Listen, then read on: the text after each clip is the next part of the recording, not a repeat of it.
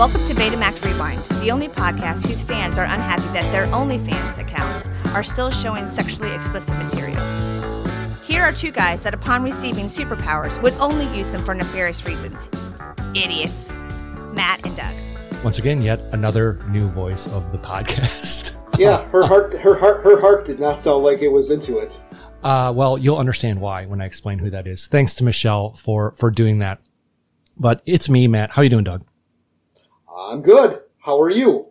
It has been a week. I will just leave it at that. It has been a week, and well, we'll get into that in what's going on. But let's just go ahead and jump right into. And now it's time for podcast housekeeping. Not nearly as much as last week. No, not really. Not a lot.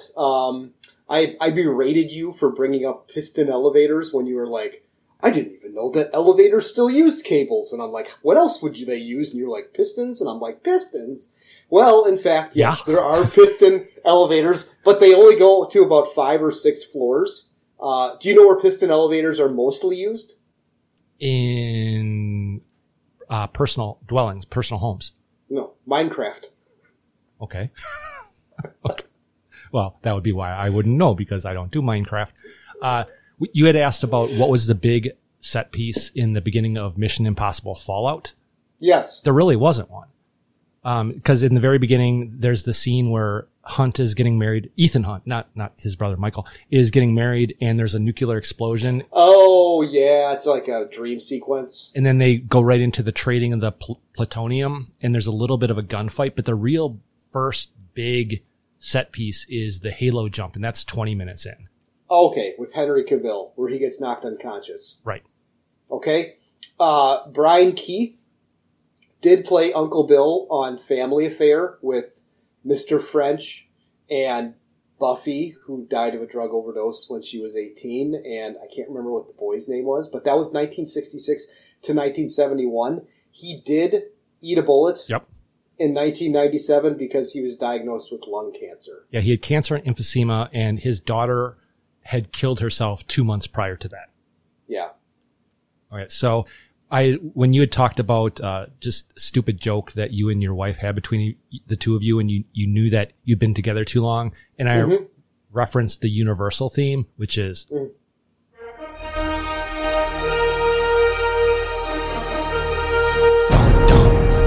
Yeah. That's what I'm talking about. Okay. They still do manufacture Actifed. Yes. That's what Wally Schirra used on Apollo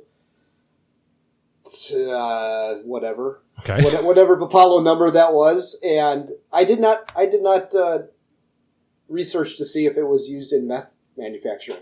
It is. I talked to my meth dealer, and he told me that. Ah, yes. Okay. We had talked about how it didn't make sense that Sharky had gone from what division to what division.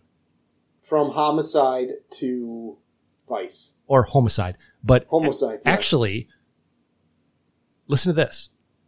I wouldn't give you $50 to do anything. I would. Hey, she's yours. Sold to the man with the smiling eyes. Sharky. Narcotics. Vice. Yeah. See, he was in Narcotics before. We were wrong. Okay. All right. And that makes a lot more sense. It does. I don't know why we thought he was in Homicide or Homicide. Yeah, I don't know. David Keith, it's Brian Keith, actually, I believe. Yes. But which one? Yeah, Brian Keith. Which one played Hardcastle and which one was McCormick? Yeah, he was, I always get it wrong. Brian Keith, I think, was Hardcastle. Okay. And then David Kelly, or? David Kelly, yeah. Was it David Kelly? I think so. I think he had like a middle name. I mean, everybody has a middle name, but I think David Hugh Kelly. Okay. Because there's also isn't there a David Kelly that's plowing Michelle Pfeiffer? I don't know. The guy who created Private Practice, I think, and the Dylan McDermott TV show? That dude's a producer. David Hugh Kelly, or Daniel Hugh Kelly. Daniel Hugh Kelly, I think. Okay. Okay. Well, you know what? I'm going to look it up right now as you're moving on to your next thingamabob. Okay, so when Sharky and Nosh were wiring Domino's apartment, we had said, we'd questioned the legality of it. And I had brought up how Axel Foley had broken into a place in Beverly Hills Cop, and he had said, well, I wasn't always a police officer. I fractured a law or two when I was a kid. That's actually Beverly Hills Cop 2. And Doug apparently is not. And it was Daniel Hugh Kelly. Okay. Did you look up who is plowing Michelle Pfeiffer? Hey, Alexa. No, I did not look up who's plowing Michelle Pfeiffer. Yeah. So there was also a thing about convicted felons. Do you remember what we were talking about for convicted felons? And I referenced Major League. No, I don't. Haywood's a convicted felon, isn't he, Monty? Doesn't really say it here. Well, he should be. I don't remember, but I just remember it was in my notes to pull that clip. Okay. The whole Friends thing. Well, we always reference Friends, but I can never remember why we referenced Friends. But this was where Monica was talking about the different erogenous zones. You could start out with a little 1, a 2, a 1, 2, 3, a 3, a 5, a 4, a 3, 2, 2, a 2, 4, 6, 2, 4, 6, 4, 2. I really like to know what these numbers are. Yeah. 4, 7, 5, 7, 6, 7, 7, 7, 7, 7, 7, 7, 7, 7, 7.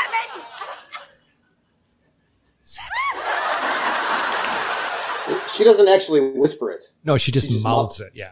Yes, correct. At the end of the movie last week where Sharky is talking to UN Jefferson and UN Jefferson has been shot and UN will just not let him go.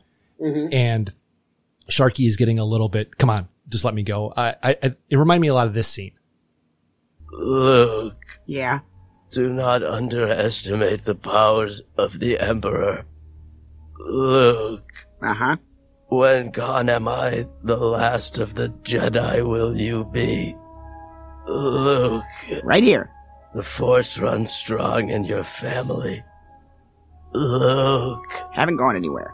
Don't turn to the dark side. Luke. What's up? You fought Vader too soon. Luke. 4 inches away. There is another Skywalker. Okay, see ya. Okay, you can Master continue. Yoda, no! And that's when he steals his wallet. Okay. All right. That's all I've got. I've got nothing else. Okay. So I talked about how Jen did a thing that she'd never done before where she was chirping about something and she came out and she was continuing to yammer about something and she was buck-ass naked. She had her hand on her hip, just kind of standing in the doorway. And it dawned on me, that was a power move. That was an assertion of dominance. Yes. Here's my naked body. And you can't have it. Yes, and I'm way more powerful than you because I have this naked body and you do not. So you had talked about the duck season, wabbit season, duck season, wabbit season.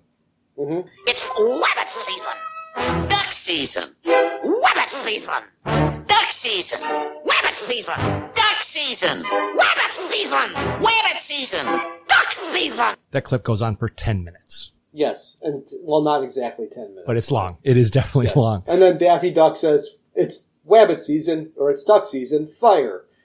And I believe that's the cartoon where he gets shot in the face like 20 times, and each time his bill is in a different spot on his head. Spins around. Yes.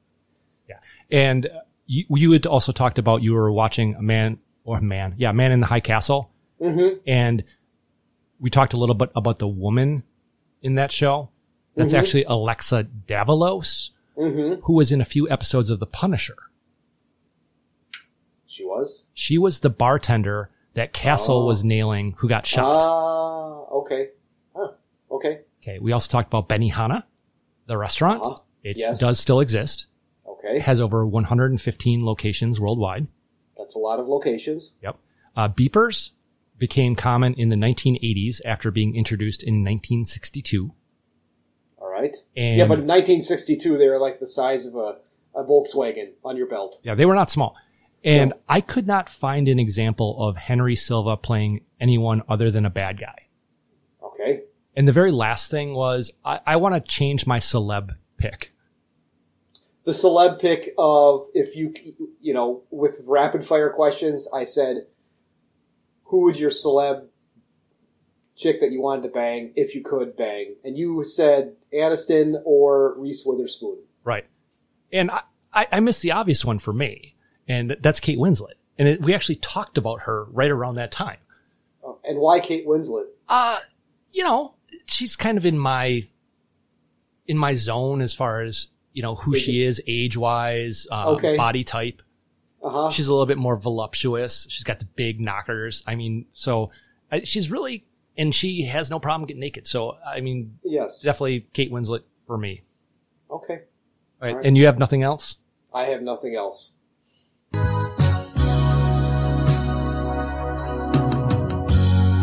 What have you been up to?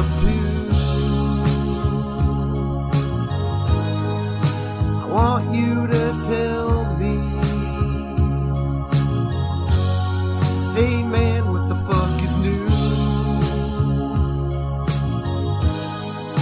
I know you can tell me. Weren't you going to tighten that one up a little bit, Doug? One of these days, okay. I'll get to it. During my slow season, when I have all kinds of time to dedicate to the podcast. So, in listening to last week's podcast, other than a few sound clips, which I pulled, we didn't talk about pooping at all. No, we did not. Well... When you're feeling blue and there's nothing left to do, you can talk about poop, poop, poop.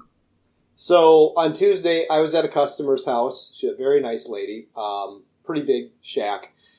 And I was in the basement, and it was my last stop of the day, and I had to fart. So I went to draw wet? I went to push out that fart, and about halfway through my push, I was like, ooh, if I push any further, it's coming all down my leg. And because on the way there, my tummy was kind of rumbling, and I didn't think anything of it. I didn't have a whole lot of options because I had just gotten there, and it was like, I can't just leave. I can't crap my pants. So there's a bathroom in the basement. She's upstairs. I know she's not coming down here. So I sat down, and it was liquid. It was liquid ass. Yep. And I'm like, I could probably sit here for another 10 minutes, but I'm here for a good time, not a long time. So I cleaned myself up, and it was pretty stinky too. Took a little bit longer in the basement than I normally did. I'm like, okay, I'm good. I'm adjusted. I can finish doing what I need to do, and I can get home, and I can make it to home base. Okay? So I finish up. I'm walking out the door, and she decides she wants to talk. Nothing. Okay. Bullshit. I thought it was like, can we talk about your use of my bathroom? Your following of my bathroom? She is a widow probably in the last 1.5 to 2 years. So she's lonely, and whenever I'm there, she likes to chit chat. But I kind of made it a point of, okay, I need to move on to my next appointment. But she's standing there holding me up on her front stoop, telling me about her new uplighting that she's got and the trees that she had cut down and just mindless shit. And I'm just thinking in my head, I'm going to fucking shit my pants on your porch in front of you.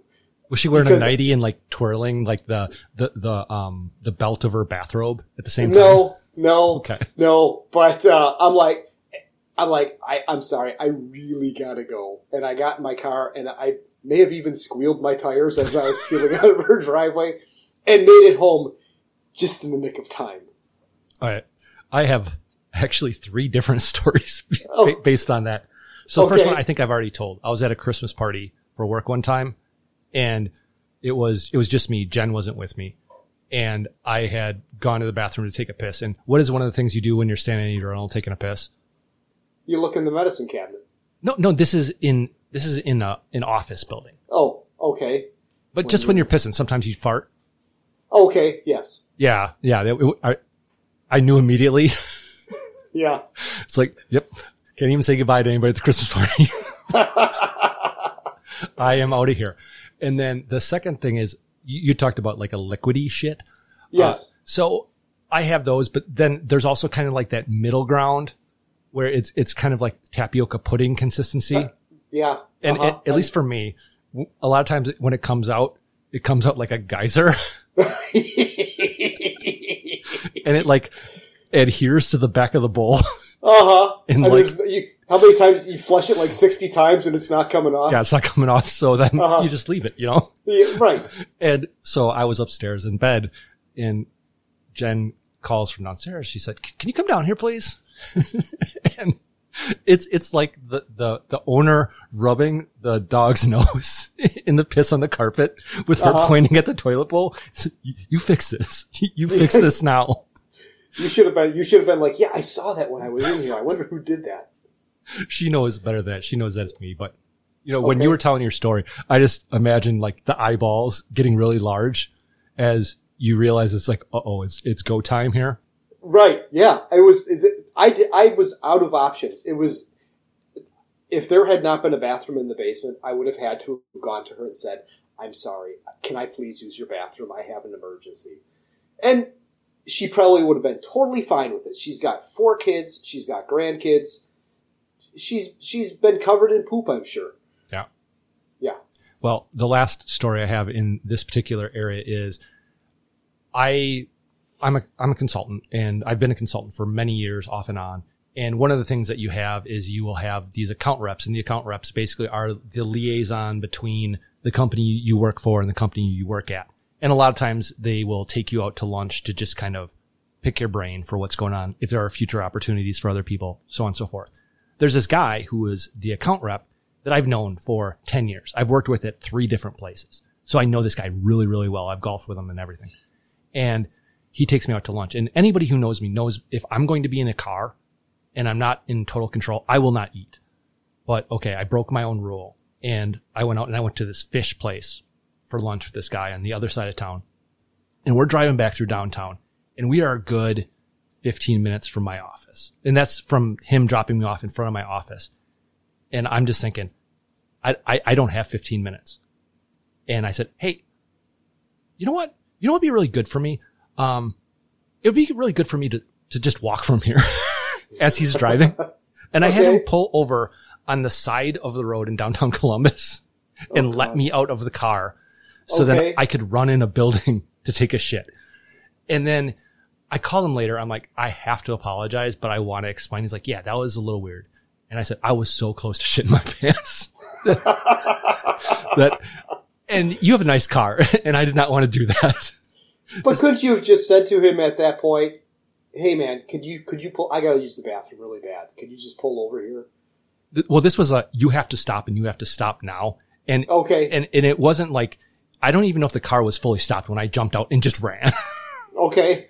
And, we've talked about it, and I said, this is just people who know me, people who have worked with me know, well, they don't necessarily know why, but they know I will not go out to eat unless I'm going to be right back in the office. Maybe they think I'm just that dedicated, but that's all I have for anything else for Poop Talk, Doug?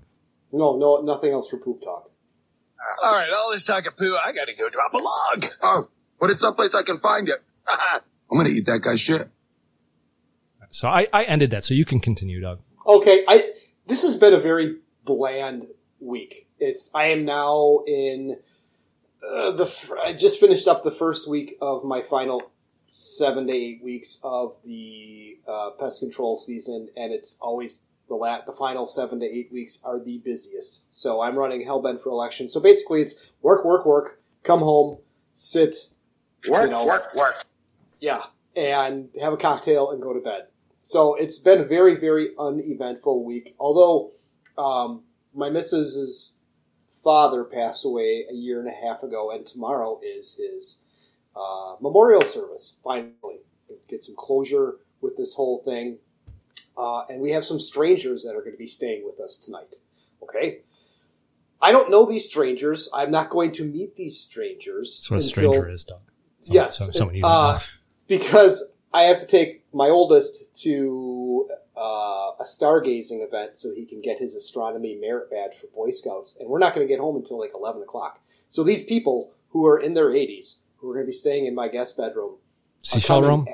Yes, Okay. are coming after I leave and will surely be in bed by the time I get home. My missus teaches a bar class tomorrow morning, and she leaves rather early on Sunday morning. So I'm going to wake up, and there's going to be these two old people that I've never met sitting on my couch when I wake up.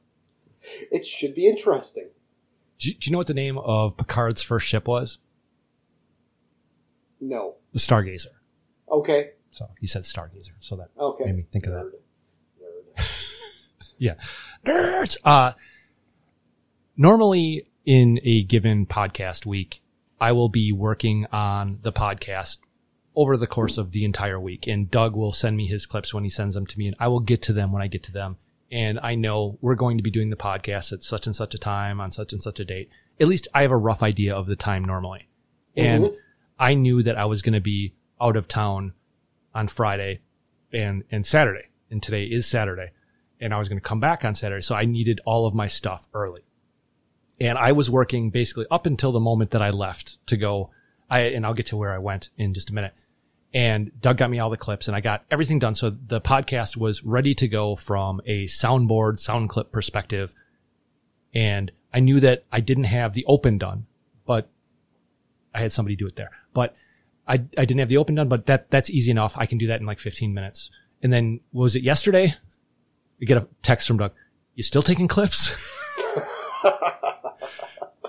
So I come in hot from this place I was in Indianapolis, and I roll in, I start working on stuff immediately, and I am working on Doug's clips at the time. I get a text from Doug. Yeah, we can start anytime. So if I'm a little bit more ready than normal. You texted me and said 4 new clips, right? And I said yes. And I said, anytime you're ready to go, we can go. So felt a little pressure there, Doug. So. There was no pressure whatsoever. But then you're like, oh, I just got to get my cocktails together. And that took you like 15 minutes. I'm like, what the fuck is he doing? I'll get to that when we get to what are you drinking. Okay. So the reason that I was out of town is I was actually out of town for a wake. Family friend that I've known since I was probably 3 years old. Somebody's dad died, and there were 3 families that grew up kind of near each other in Madison, and it was the first time that I had seen some of these people in, a year or 2 years. There's a couple people I saw this weekend I had not seen in over 2 decades. And it is weird when you run into people who know you from your youth and they don't really have much knowledge of you in your adulthood. And hopefully that you have become a better, more rounded, less asshole person than you were when you were a child. But at the same time, sorry, go ahead. Did you say, like, when Peter Griffith went to his high school reunion that he was the cowboy astronaut? No, I did not. I mean, they've kept up enough to know what it is that I'm doing. Okay. But, we're talking about this and we're talking about that. And this girl who she went to Madison. She was 2 years ahead of me. I would say something, you're full of shit. And she would not let me say anything. And to her, I am still the guy that I was in 1993. I have had no growth since then. So, but it was, even though it was a bad reason for people to get together, it was good to see people and be able to share experiences and stories and stuff like that. Okay. Well, that's good. So back to you. No, that's it. That's all I got. Okay. Wow. Like I said, it's a very, very uneventful week. Okay. So I just have a few more. Okay. Last week I talked about the elevator at my oldest son's college that I got some more details on that. He was between the first and second floor and it fell first floor, ground floor, basement. So 3 floors. It was the elevator in his dorm. Okay. And it is out of service. So he's been having to hoof it up over 10 stories to get to his room and back on a daily basis. So that has to be a little bit trying for him, I would imagine. Plus he also said he is a little bit gun shy about getting in elevators going up, which I would think would be the exact opposite, that he would be gun shy about getting in elevators going down. Either way, if you're going up or if you're going down, if that cable snaps, you're fucked either way. Well, they have piston elevators there, so. Okay. So my youngest son, since he is the only non-adult still in the house, he gets all of Jen's attention. And when we got back from dropping the older one off at college, we were sitting at the dinner table and I looked at him and I said, congratulations, you now have 100% of your mother's attention. And he had to clean his room, and his room was not clean. And I was going to take the trash out, and everything from his room was in this giant trash bag, and it was heavy. It had to be like 50 pounds. And there was lots of square objects in it. And I'm thinking, you know what? I have to go through this, because there's probably stuff that he was throwing out that he either didn't know better or just didn't care. Mm-hmm. I pulled about $300 worth of stuff out of the trash. Oh, really? Yeah. And some of it was Xbox One video games still in the, the whole thing, the disc, it's like, oh, I didn't even notice it. Different video game controllers, remote controls for TVs. And then there was the other thing, which is things that should have some kind of sentimental value. And I'm not like a sentimental guy. I'm not somebody who's overly sentimental about really anything. But there are things like he had his school ID from elementary school that he was throwing out.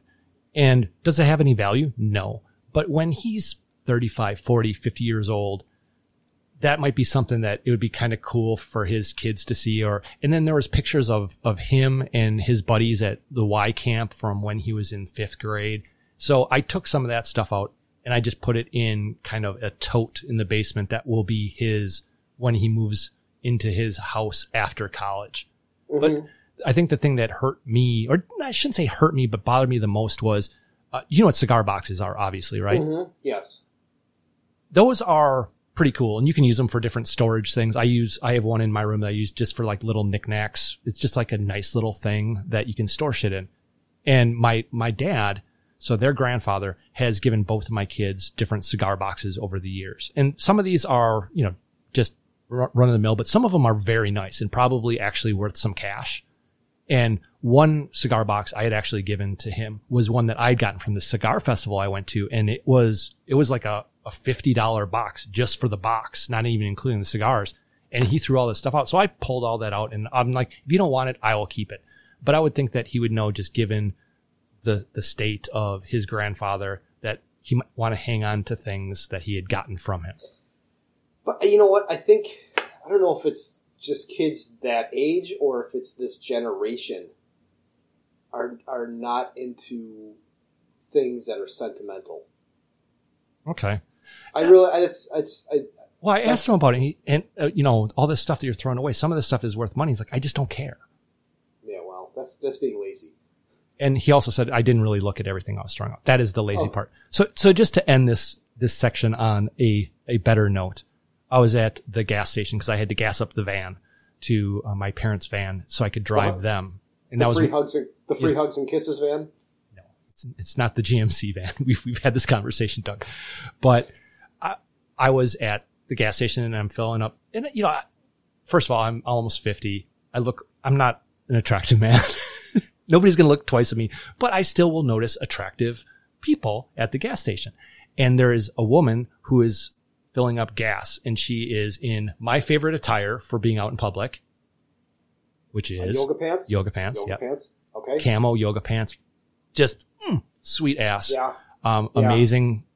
Sure, she wasn't wearing panties because there's no way that you would have seen panty lines.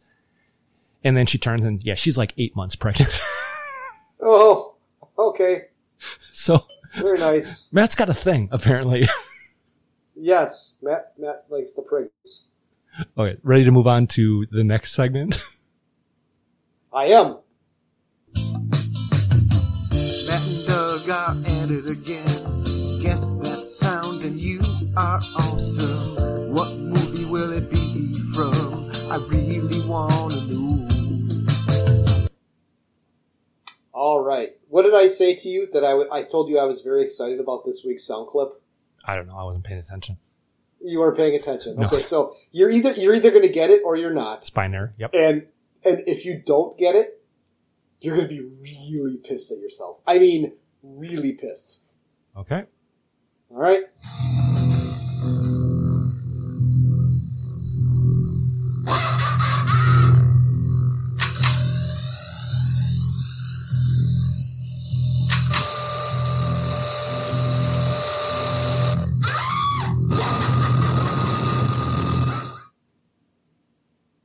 Okay, you're right. I'm going to be very pissed. Yeah. Can I give you a hint? You can give me a hint. Okay. Probably you and I and maybe one other person who has emailed this show would know what that sound clip is.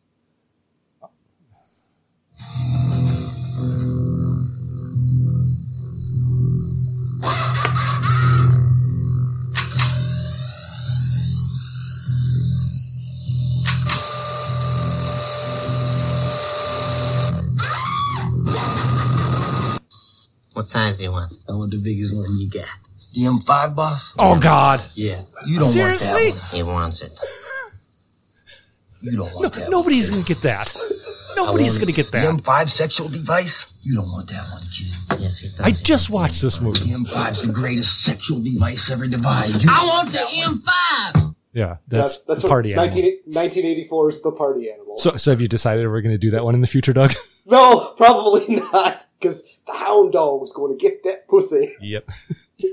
It's a problematic film. That is the other thing. So we were the kids, and by kids, I was the youngest of them from these families. We're sitting around this table and we were just shooting the shit, and we were talking about different things, and I didn't bring it up. Somebody else brought up the problematic movies of the 80s.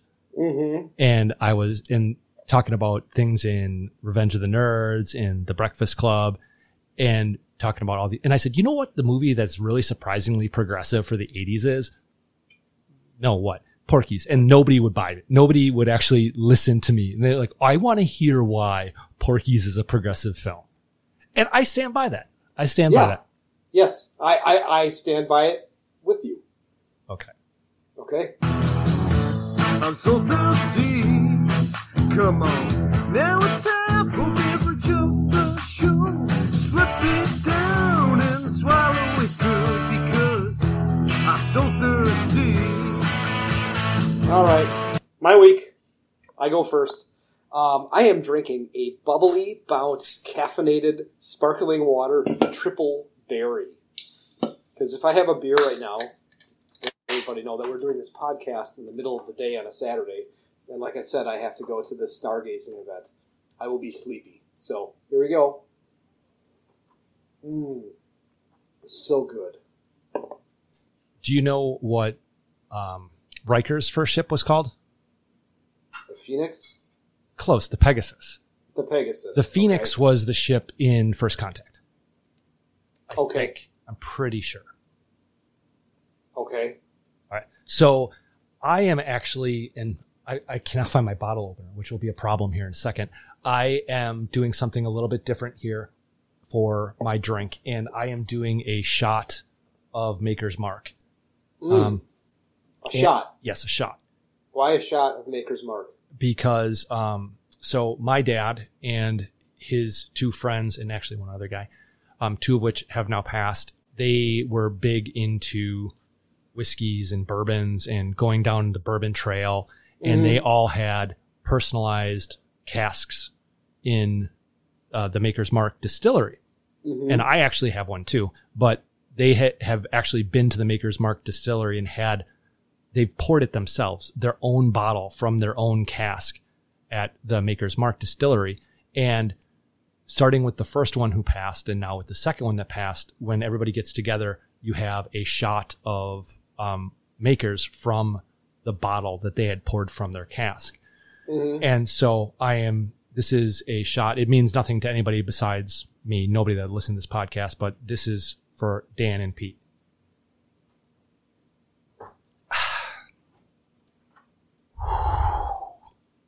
I could light stuff on fire right now. Yeah. Wasn't that like Colonel Potter? Bunch of his World War I buddies, they found a bottle in France, and when the last one died, the last one who was alive got to share it with his new friends.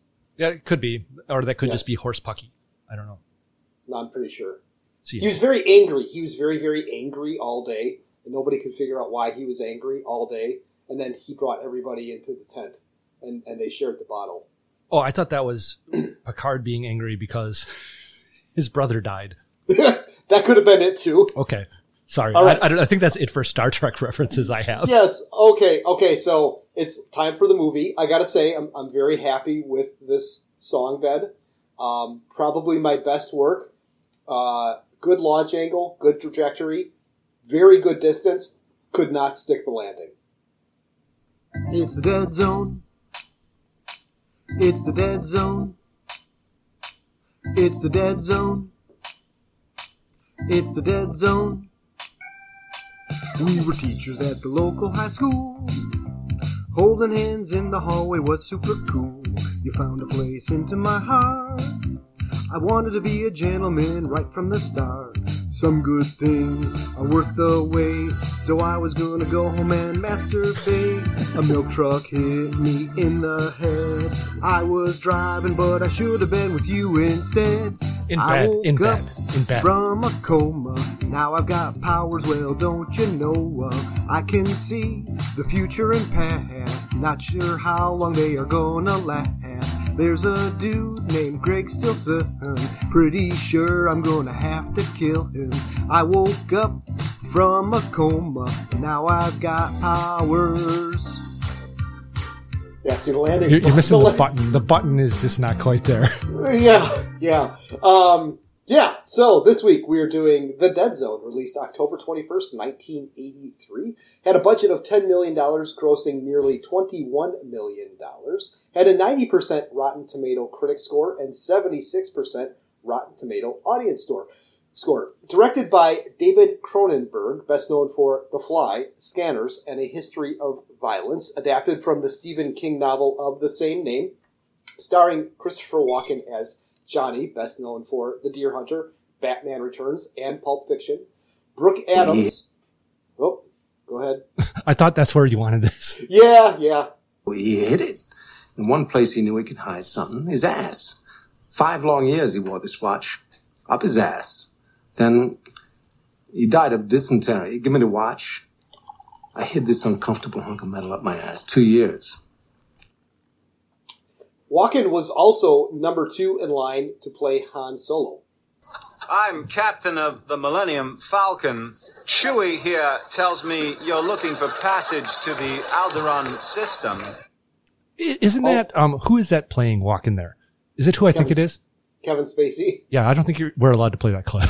Yeah, Jay Moore does the best Christopher Walken. You got Kevin Pollak, Kevin Spacey, and Jay Moore. Jay Moore by far has the best.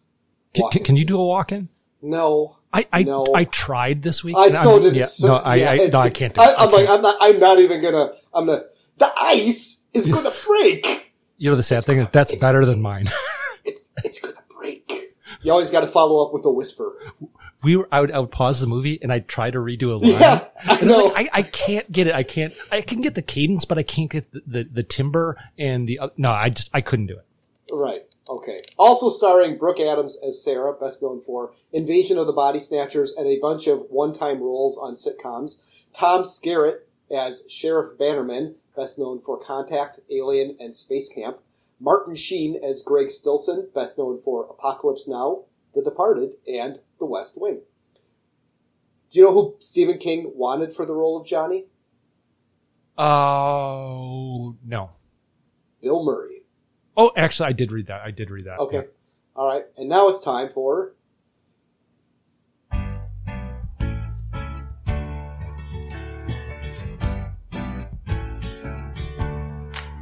Welcome back. You've been on this show before. Welcome back. How many times does this make it? All right, so this is one of the things where if I had more time, I actually would have went back and looked at the cast, but I did not do that. I think I'm missing one, if not two, but I'm going to say it is 2. And I'll tell you the 2 that it is. It is Martin Sheen from Wall Street. And then Tom Skerritt at 2.5 from Top Gun, and then archival stuff for Aliens. Yeah, and that's it. How about that? Yeah. Okay, so let's start talking about the movie. This movie takes place in Newcastle, Maine, which is where a lot of... Castle Rock. Why do I have Newcastle? Castle Rock. where a lot of the Stephen King novels take place. We open with still shots of random parts of the town. And the way the credits are done, I knew what it was, even though I'd never seen. Yeah, you forgot to ask that. I had never seen this film before. You never saw this film. I saw it in the theater, and then I've seen it many times. In fact, when we would go rent DVDs, I actually rented this DVD when my in-laws were staying and watched it with them. Not sure how they were going to react, but they really liked it. Because you think that this is a scary movie. It's not. No, it's not. It's a drama or a thriller. And, I think you mentioned Dino De Laurentiis, who is huge in the 80s, and then Cronenberg, who does some weird shit. But the thing you didn't mention is Jeffrey Boehm. Who's Jeffrey Boehm? He is the one who wrote the screenplay. Oh, okay. And he did Raiders, I believe. He did? I believe so, yes. Okay. And then also, one of the producers was Deborah Hill. Do you know who she is? Mr. Hill's wife? Actually, Mr. Carpenter's ex-wife. Oh, okay. So all right. She did the Halloween films, Escape from New York, The Thing, and then they broke up. But so she's actually had more involvement in movies with this podcast than any of the actors. Okay, interesting. All right, so yes, opening credits. So we're getting still shots of random parts of the town, and there's different black chunks that are kind of filling in different parts, and then it spells out the dead zone once they're all filled in. Yeah, and I had no idea what the dead zone was, and it have you ever seen the TV show The Dead Zone? No. With Anthony Michael Hall, I believe. Right. Yeah, and didn't you say that you're like, oh yeah, the TV show is a continuation of this movie? I could have said that. If I did, yes. I would be wrong. Yes, you would. Yes, you would. Spoiler alert. I did not want to say anything when you said that last week. So, and actually there's going to be a kind of like continuous update of where I and where Jen is as we were watching this film. And despite the fact that she has skipped the last two Matt films, she has not skipped one of your films in a while. I do think she is going to skip the next Matt film as well. Okay. You will not, though. Okay. Just leave it at that. So what is it that Christopher Walken does, and who is he? He is a high school teacher. Right. What? And he's an English teacher or a lit teacher because, he is reading The Raven by Edgar Allan Poe to his English class. Yeah. And he excuses them, but wants them to read Sleepy Hollow. Right. With Ichabod Crane. Yep. Yeah. And a fun fact, the Tim Burton Sleepy Hollow movie, he plays the Headless Horseman. I did not know that. But in addition to the fact that he's an English teacher, he has a shitty haircut. Yes. And he meets up with his girlfriend, and what's her name? Sarah. There's my Walken impression. There you go. That's not that bad, for a single word. Yes, and they're like walking hand in hand and arms around each other in the hallway. Yes. Dude, if I saw that in high school, I would have been floored to seeing two teachers. And how old is Walken supposed to be here? And actually, how old was Walken in this film? I don't know, but I would have to assume that he's in his 30s? 30s, yes. He is a guy that never looked young. I think, who was it last week? I said, even though they're young, they still look old. I think it was back when we did Time Bandits. And I said, even in Time Bandits, Sean Connery still looks old. He looks young old, but he still looks old. Correct. And so they go where do they go? Well, he has a surprise for her, and he takes them to a shitty amusement park. Did you recognize that amusement park? No. It has appeared on this podcast before. It has? Yes. It is the same roller coaster that Alex takes Michael Douglas's kid and Ann Archer's kid in Fatal Attraction. Are you serious, or is that some Matt lie? Liar! With a shot. Yeah. Yeah, because this is in Maine and that was in New York. So. Well, that doesn't mean that necessarily that's where the locations actually are. Sure. But when he's on the roller coaster, he has kind of a weird episode. Something going on with his head. Yeah, he was either having a stroke or a spontaneous orgasm. One of the two. Mm-hmm. And whoa! I had something to say, but I couldn't even pull it off. Okay. But he's dressed like he's in Slytherin. Yeah. Because he's in all green. It's like green on green, which is not right. No, but he takes her home in his VW bug. Slug bug. Yeah. Have you ever been in a VW bug? I have not. Neither have I. And my lawnmower actually has a more powerful engine than the original VW bug. But they get to her place and he doesn't want to go in. Yes, he declines. They kiss. It starts to rain, and she asks again, basically saying, you could spend the night. And he says, no, some things are worth waiting for. Better not. Yeah. It's going to get worse. Oh, come on, please stop. We just. If you want me to stop things that are bad, that'll come up again later in this podcast. But yeah, he says things are worth waiting for. And this brings up a couple of questions here. How long would you wait? I mean, as adult Doug, or maybe not pre-misses, maybe it's like in between misses times. You start dating girl. How long do you wait before you're like, hey, come on? It depends on how much I've had to drink. No, I'm serious. I mean, serious. I've had sex on first dates or gotten blowjobs on first dates, and then I've waited, and when I tried doing the gentlemanly thing, and I was accused of being a homosexual. But girls that I dated for more than a couple of dates, I don't know, probably by the third date. If you're like, okay, this is going somewhere. Well, I mean, have you ever, and maybe this is more of a question for the women you were dating than for you, but have you ever been dating someone and you realize there's not a long-term future here, but we get along well. This is fun. We're going to kind of like hang out for a bit and then, it's going to go away, but we're just going to kind of roll with it as it is.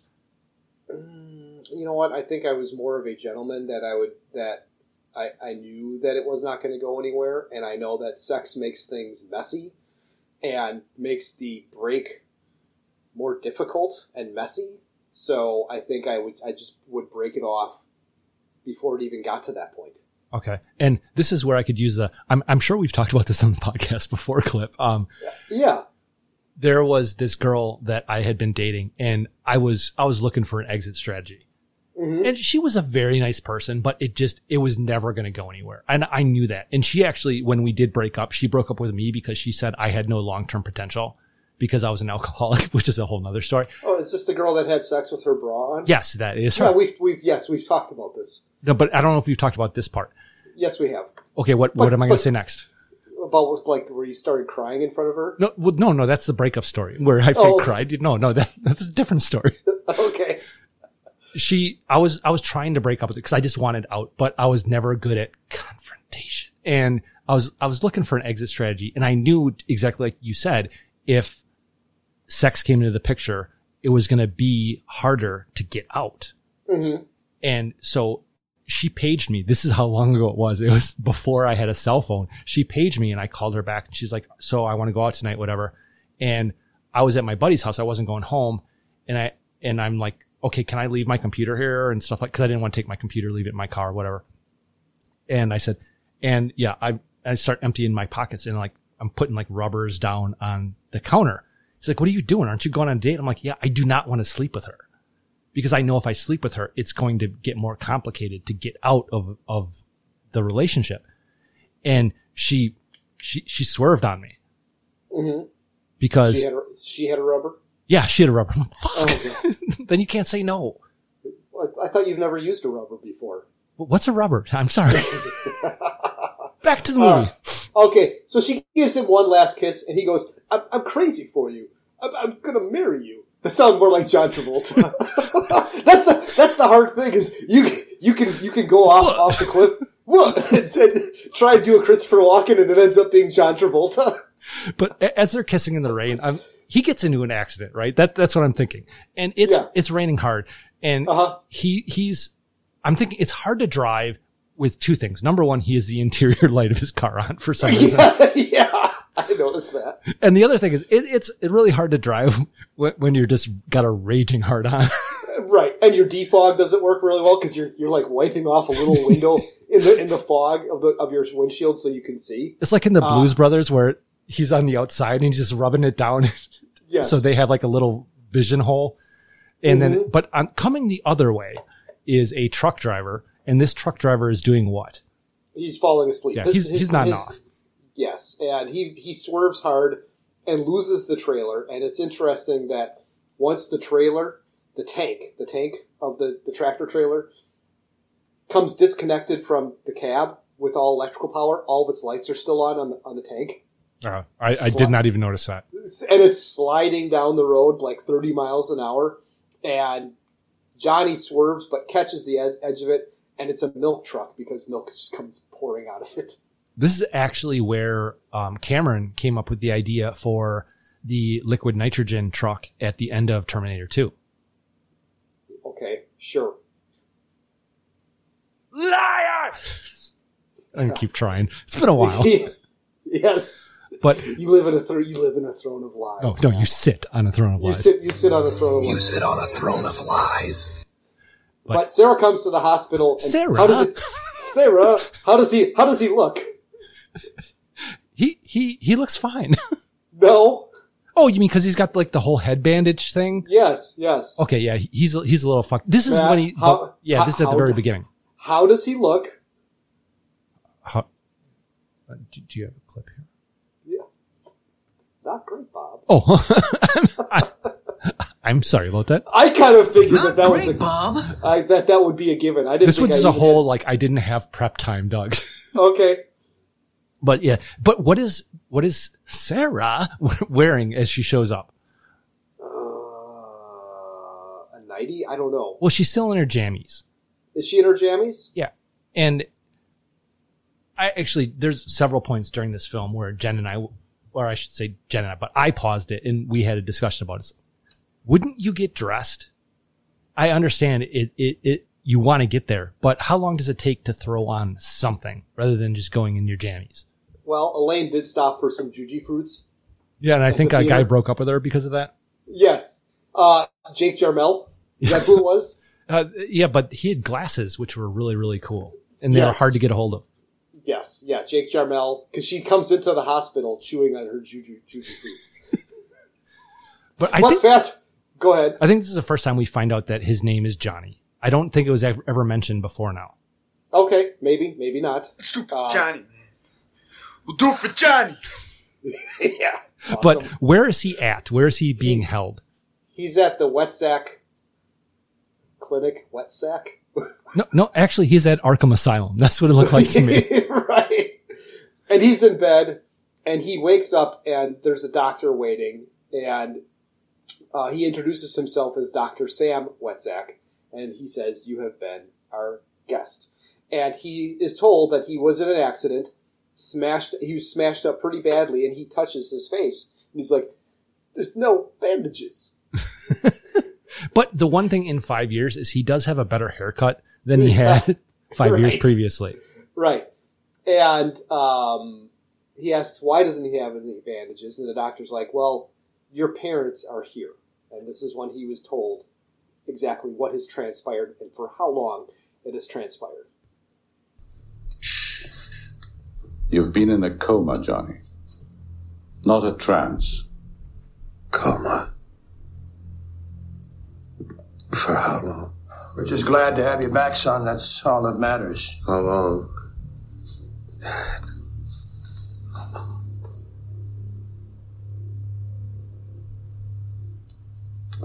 5 years. 5 years? But the thing that happens here is it is very convenient, number one, that the doctor happens to be there when he wakes up.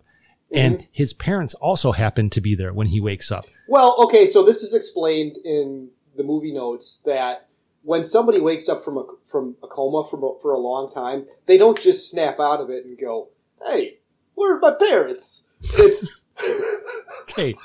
Okay, I'm not doing any more Christopher Walken because I'm just going to blow people's minds about how good it is, my impersonation. that they come out of it. They go in and out, in and out, in and out several times, and then finally kind of break through. Okay. Did you recognize the boss, or not the boss, the doctor? The doctor? Yeah. Sam? Yes. No. He is Inspector Clouseau's boss in the Pink Panther films with Peter Sellers. I've never seen those. All right. Well, they're all 60s and 70s, so none of them are eligible anyway. Yes. And, his mom, though, there's two things about his mom, about Johnny's mom, is number one, she's a religious weirdo. Yes. And in real life, she's only like 4 years older than Walken. Well, she looks like an old bag. Yeah. And, immediately two things pop into my head. What about Sarah, and how large would his hospital bill be? Oh, yeah. Absolutely. But, he asks about Sarah, and his mom... What does she do to Sarah? What does she do to Sarah? She buddy fucks her. She slut shames her, basically, is what she does. She has turned her back on you. Just like, what the fuck is their name? Helen Hunt did to Tom Hanks in Castaway. Yeah. But, he doesn't take the news well. And they actually do a thing which is kind of clever here, is they show the passage of time. And they show the passage of time by him talking about Christmas time and how there should be snow at Christmas time. And the next shot has snow on the ground. Mm-hmm. And then I think we are in Johnny's parents' house at this point. No. He's still in the hospital, man. Okay. You're jumping way the fuck ahead. No, it doesn't say that. It just says because of what was on the wall. I thought that's why I thought they were in his parents' house. What is on the wall? A picture of what? It's one of two things, and I'm not sure which one it is. It's either a picture of Jesus, or it's a picture of Obi-Wan. I don't know which one it is. There is a wooden sailboat, carved sailboat, that shows up like 3 or 4 different times in different parts, different scenes, in different settings in this film.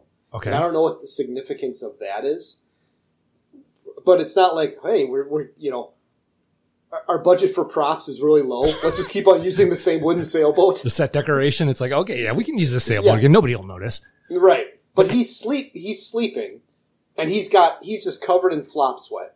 Oh, and a nurse comes in, and he grabs her arm, and he sees a burning room with a little girl. And then this effect was really, really cool. Or he's like, Amy. Yeah.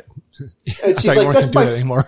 And she's like, that's my daughter. And then the cool effect of he's on the bed in her room. The bed's on fire. And the bed is on fire. And the sweat that is on him is actually fire retardant.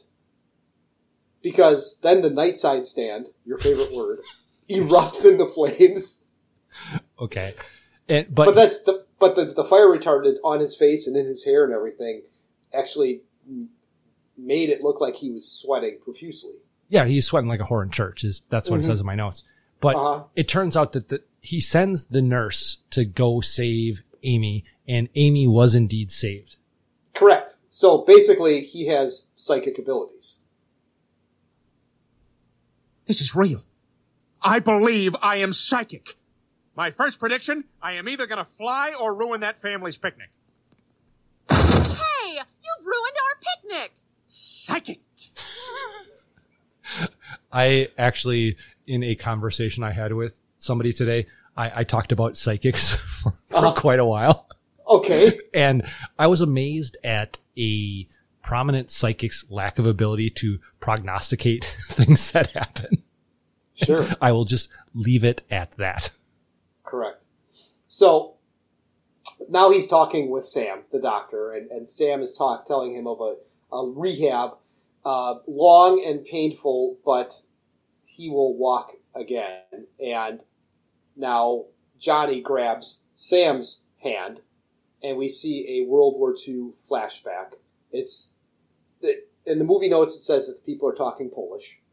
Okay. And there's German soldiers rounding people up, shooting people. The town is on fire. Horses are running everywhere. And this exchange happens.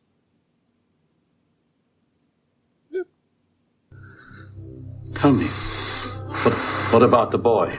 You keep saying the boy is safe, the boy is safe. What boy? You're the boy. I am the boy. She saved you. She's alive, Sam. Who? Your mother. You are the boy. But actually, I want to talk to you a little bit about World War II for a second. And Okay. I know you will not object to that. Okay. So I am not the World War II historian like you are. No, you're the Star Trek nerd on this show. I am the World War II nerd. Do you know what Kirk's first ship was called? No, I don't know. But in World War II, one of the last thing I found out about World War II that really, really surprised me a lot was how much the German army was dependent on cavalry. Mm-hmm. That's one of those words I have problems saying. Cavalry. Thank you. Type forces. Yes. How much were they dependent on horses for their war effort? In what terms? Like percentage-wise? I mean, just like how big of a deal, because I know that's one of the reasons they lost the war was their dependency on horses with winter and food and rations and stuff. Whereas if it had been equipment, tanks and stuff like that, it wouldn't have been the same thing. But the Allies had little to no horse component to it. And the German army, the Nazi army, had a huge contingent of horse regiments. Well, sure. I mean, the Germans over-engineered everything. I mean, take a look at their tanks and planes. They were amazing, but it took them forever to manufacture. And they broke down a lot because there were so many intricate moving parts, whereas with the American war effort, I mean, we just transitioned our, Edsel and Ford Coupe factories into making Jeeps and Deuce and a Halfs and everything else. So yeah, we were a mechanized army because we had that capability of just machine stamping everything and just bam, bam, bam, bam, bam. You got a shit full of trucks. Why were there so many different types of vehicles in World War II that were tread driven? I don't know. Well, I would think because, and we'll get to this later, there were like motorcycles that were tread driven. Yeah. I mean, it's like I said, that the Germans were... No, this was on the Allies' side. No, the Germans had one. The Germans had the motorcycle. Okay, it must have just been Allies that were driving them in what I saw. Well, I mean, there's one in Saving Private Ryan where... Oh, is there? Yes, Reiben hops on one. Reiben? With his BAR. Well, you're not talking about Ryan. You're actually saying Reiben. I'm sorry. I was making fun of you. Yes. Asshole. That's not Giovanni Ribisi. It's the other guy. The other guy from Friends who played the psycho roommate. No, that is Mellish. Okay. Reiben is, God, what the fuck is his name? He's a director now. You've seen him in a bunch of stuff. The guy who played Sam Malone? Ed Burns. Okay, yeah. He was, okay, never. He wasn't driving. Somebody else was driving, a tertiary character, and he was on the back with his BAR, and they were going to try and bait the tanks to come down the street. Oh, is that like towards the end when they were Yes. like, they had the bridge, and it was the bridge that Ryan refused to leave because he only had like the few guys, and there were two bridges that were left, and this was one of them, and he was not going to leave his people because with his brothers gone, these were the only brothers he had left, was like the small group of people that he had left in his group. Yes. And Reiben's like, hey, asshole, we lost two of our guys trying to find you. So far. Yeah. Okay. Anyway, where are we? No, Okay. Actually, in my notes, it's like, this is when he tells the doc his mom is alive. And the first place in my notes, it says, Walken, really not that good of an actor. However, it does remind me of two other actors. One of them is a given. Can you tell me who the other actor that Walken kind of has some similarities with is? First of all, who's the obvious one? I don't know. Shatner. Okay. Because of the pauses. Yeah. Between. Yeah. So that's one. Okay. So I'm guessing if you can't give me Shatner, you can't give me the other one either. No. And it takes him what, like I don't know, a week to get out a sentence? Yeah, it's annoying, isn't it?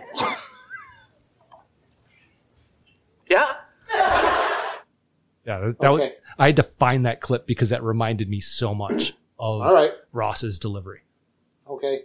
So now Sam calls his mother, and he dials the phone weird. Does he? I didn't Yeah, notice. he does. Yeah, but he can't call her. Okay. So, wait. It's not normally what we use that sound for, but at this point, Jen stopped me from watching the movie and said, "Can you please stop singing intros to the movies?" Seriously? Yes. Okay. So I'm going to play out at least this season and we'll see where it goes from there. Okay. All right. Does she feel like you're embarrassing yourself? She said she can't even make out the vocals, what they're saying sometimes, Okay. which I try to mix them so that they're, and I get it. I don't have a swinging voice. I don't have a swinging voice either. I don't have a singing voice. I get that, but that's kind of like the thing. You stir in. Come on, you can do it. Too much bourbon? You shouldn't have done that shot of bourbon. You should have sipped it slowly. It's my speech impediment. Quit making fun of me. I'm not making fun of you. Stop making fun. I don't have that clip anymore. Okay. Steer into the swerve. But, the doc calls his mom, but he can't talk to her. No, because he feels like what has happened is meant to be.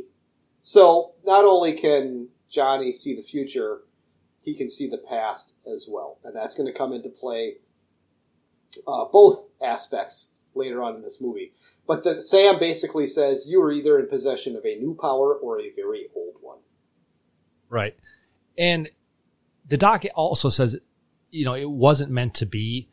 And we cut to, I don't know how farther along it is in Johnny's rehab, but he's now walking with 2 canes. And I know there's a special name for those type of canes, like the hand things that have like the clamps that go around your wrist. Yes. Yes. Yeah, he's doing rehab with some dude outside, and Sarah shows up. Sarah? Yeah. And she talks of, you got a new haircut and you've lost weight, and he's like, well, I'm on a coma diet. Coma diet. That's more of a dice than it is a walk. Yeah. Oh! And she tells him that she's got a 10-month-old. But even before the 10 months, she says that she's married, which he knew, but she says that he would like her husband. And this is a lot of put yourself in this position. And he actually says it. For you, it has been 5 years. For me, it has been 5 minutes. My feelings haven't changed. I think I have a clip for that, don't I? No, the next thing I have is the reporter, or unless it's this. Please don't look at me like that. What am I going to do? For you, 5 years have come and gone. For me, it's just about You're correct. the next day. My feelings haven't changed yet. Oh, Johnny. Why did it have to happen like this? Bad luck. You know what she should have done? Stupid Johnny, man. We'll do it for Johnny. She should have done it for Johnny. Yes. But she basically says that everybody is talking about his power of second sight, and then she drives away. How would people know about that, though? I mean, I understand there's a thing with the nurse, but how does that get out? I guess Castle Rock or... Yeah, people talk. But Johnny wants to go to the press, and this way he can put it behind him. And there is a smart-ass reporter there. He wants a demonstration, and he asks, this is the first time that we hear the name Stilson.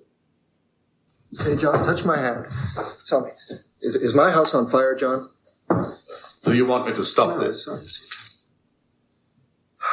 Tell you about your house. What do you want to know? Do you want to know the future? You want to know if you're going to die? Is that it? You're going to die. I'm going to die. You want to know if you're going to die tomorrow. Is that right? You want to know why your sister killed herself. Right. Don't go. It's not all right. It's okay. It's not okay. It's not your fault. I don't know if you get where that's from. That's from Good Will Hunting. There you But his mom and dad are watching it at their house on TV, and his mom kind of stands up and she makes our ejaculation noise. At first, I thought she was speaking in tongues. I didn't realize she was having a stroke. A stroke or something. But Johnny goes to see her at the ICU, and she is not all there with her speech. No. Basically talking gibberish. He holds her hand, and she takes her last breath. Mom, why did you have to die? There's some good parts to it. There's some bad parts to it. There's no good parts to it, Matt. But, Sarah? Yeah. Okay. Now they're talking about, he talks about that there should be snow for Christmas, and the next shot is there's snow on the ground. Wow, did I really get that messed up? Yeah, you were you skipped like 20 minutes of the movie, man. But a cop pulls up, and it's Tom Skerritt. He plays the sheriff, and he's there with his deputy, and he walks in, and he compliments a shitty looking Christmas tree. Wait, even before that, when Walken sees that the sheriff is walking up, what does Walken say to his dad? I don't know. Holy shit, it's Viper! Viper's up here, great! Oh, shit. Nice. Yeah. You gotta do what you can. Yes. Yeah. The cops are looking for help, and it's Christmas time, and they show it's Christmas time because of the shitty Christmas tree that he compliments. Shitty. I mean, there's like red tinsel on it that's like half hanging off. But they reference it. The dad says the tinsel was your mom's thing. Yes. He knows what his strengths are. He knows what he can't do. Correct. And I think this is the first time that Castle Rock is actually mentioned. Okay. And Castle Rock is, as you mentioned, it's Stephen King's stomping grounds. A lot of Stephen King's stories take place in Castle Rock. Needful Things. It. Christine. Okay. I know The Shining takes place in Colorado. Dallas Buyers Club. Dallas Buyers. That's a Stephen King novel? Yeah. Saving Private Ryan. Yes. Shut up. Dallas Buyers Club. What the fuck is wrong with you? It was the first movie that came to my head. I do not know why. Okay. But the sheriff came to see Johnny about the murders and needs your help. And Johnny basically says, "You're wasting your time." See, that was good. That was pretty good there. Okay, that wasn't that bad. Yeah. You didn't veer into Travolta there, so. No. But what is Viper, what does Skerritt try to leverage to get Johnny to help him? Basically talks about God. Not a religious man myself, I'm sorry to say. But I will say this. If God has seen fit to bless you with this gift, you should use it. Bless me? You know what God did for me? What? He threw an 18-wheel truck at me. Bounced me into nowhere for 5 years. When I woke up, my girl was gone, my job was gone, my legs are just about useless. Bless me. God's been a real sport to me. The great thing is Johnny's not bitter about what happened to him. No, not at all. He's taking it like a sport. Right. But the sheriff leaves and his father consoles him. And Johnny wishes his mother was there to talk to him. And he doesn't want to talk to his dad about what the power is or how the power feels. But he does say this to his dad about what it feels like when he's having one of these visions. Mm-hmm. When it happens, when the spells come, it feels like, I don't know, it feels like I'm dying. Inside. It's like someone doing an impression of him. Yes. I don't know. It feels like I'm dying inside. Is that like Russian Christopher Walken? Did you notice? No, you didn't because you don't have Facebook. In the little, plug for the fact that we were doing this movie, I said, shine up your impressions or polish off your impressions. And I did not think it would go this way, but what happens a few days later? Sarah shows up. Sarah?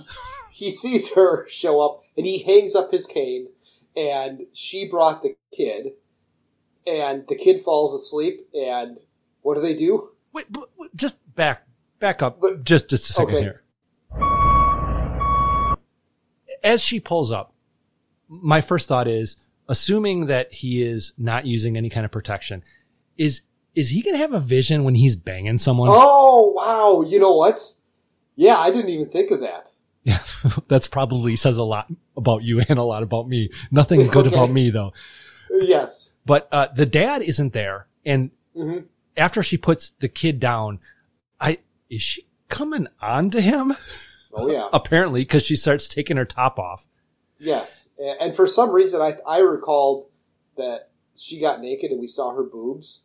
But Nope. we don't. Nope. No.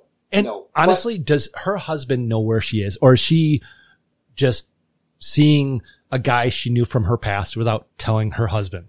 Honey, I'm going to the IGA and I'm taking little Bobby with me.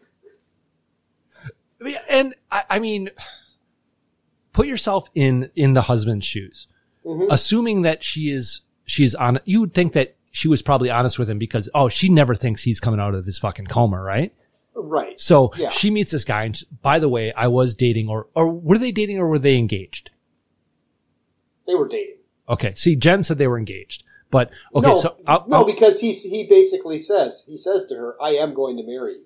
So yeah, they're fast tracking, but they're not engaged. Okay. So a girl is dating you and she says, Doug, I was dating this guy and he drove into a milk truck and he's in a coma. Just so you know, because you after you get to know someone, you find out things like this, interesting little tidbits about their past. Sure. So then random dude comes out of coma and your now wife says, hey, Jim is out of a coma now. Do you say, how do you deal with that? What is your kind of stance on that? I mean, you can't say she can't go see him, but at the same time, aren't you like, there's got to be some unresolved shit there? Yeah. I mean, it has been 5 years. So you've built a life with this woman. Right. But there's no way that she told him that she was going to see Johnny. No way. But because that's just going to complicate things. That's going to make that dude feel not great. Yeah, it's like a porno with the sex scene cut out because the next thing we see is she's cooking. Yes, and he's holding the kid on the lap, giving him a complete sense of false hope here. And the dad is there, and he's brought up a high chair. Yes, and this is you might be the only person who would get this. Would she be called a coma buster? A coma buster. Because he's been in a slump for the last 5 years. So Sure. But the dad says that it's good to have family eating around the table. Johnny and Sarah kind of look at each other, and then we fast forward an hour or so, and she's leaving, and Johnny asks if he will see her again. Will I ever see you again?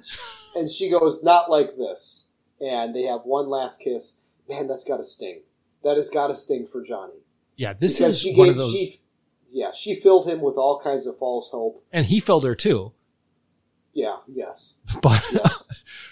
Is what she did wrong? Yes and no. I mean, it's not black and white. I think there's a discussion to be had there. And this is one of those times where Jen and I paused it and we talked about it of what it means. And so completely outside of the movie, but tied into this very part. When we were sitting around talking, the kids, yet last night, we were talking about, your planning for your future. And I don't want to get too much into your stuff because I know you're a lot more private about your things than I am. But I have a living will. Jen and I both have all of the contingencies put in place for if one or both of us die and things like that. I'm assuming that you would have certain of those things in place as well. It's written on a napkin and I keep it in my gun safe. Is that notarized? I'm not sure if that's legal. Will that hold up in court? One of the kids witnessed it. Yeah, I think I saw him write that. They made their mark, like a little X. Okay. Yes. But one of the things about that is and I have talked about this on the podcast, but it ties in here. If I die, Jen will get remarried. But we've also talked about what would happen if one of us became incapacitated. Mm-hmm. We've had this discussion, yes. And, it is and somebody that was at the table is like, why would you have this discussion? And I said, why would you not? Mm-hmm. Because for me, it is, if something happens to me, I don't want Jen to die with me, whether that actually be me actually dying or me dying mentally. I want her to have a life beyond when I am gone. And I don't want her to, she's going to feel guilt about it no matter what, but I want to absolve her of as much of that guilt as I can. And then also I want to have the kids know that, hey, this is what I would want because I want her to go on. And this whole thing it is a Pandora's box of ethical questions that do not have any easy answers. Correct. Yeah. Nothing to add there, Doug. Sorry, I rambled there for a little bit. A little bit. But yeah, I think it's an interesting, thing that you can talk about. Yeah, I don't think I've had that discussion with my missus. I mean, we've talked about, like, would we marry again? Mm-hmm. And, both of our answers are, I don't know.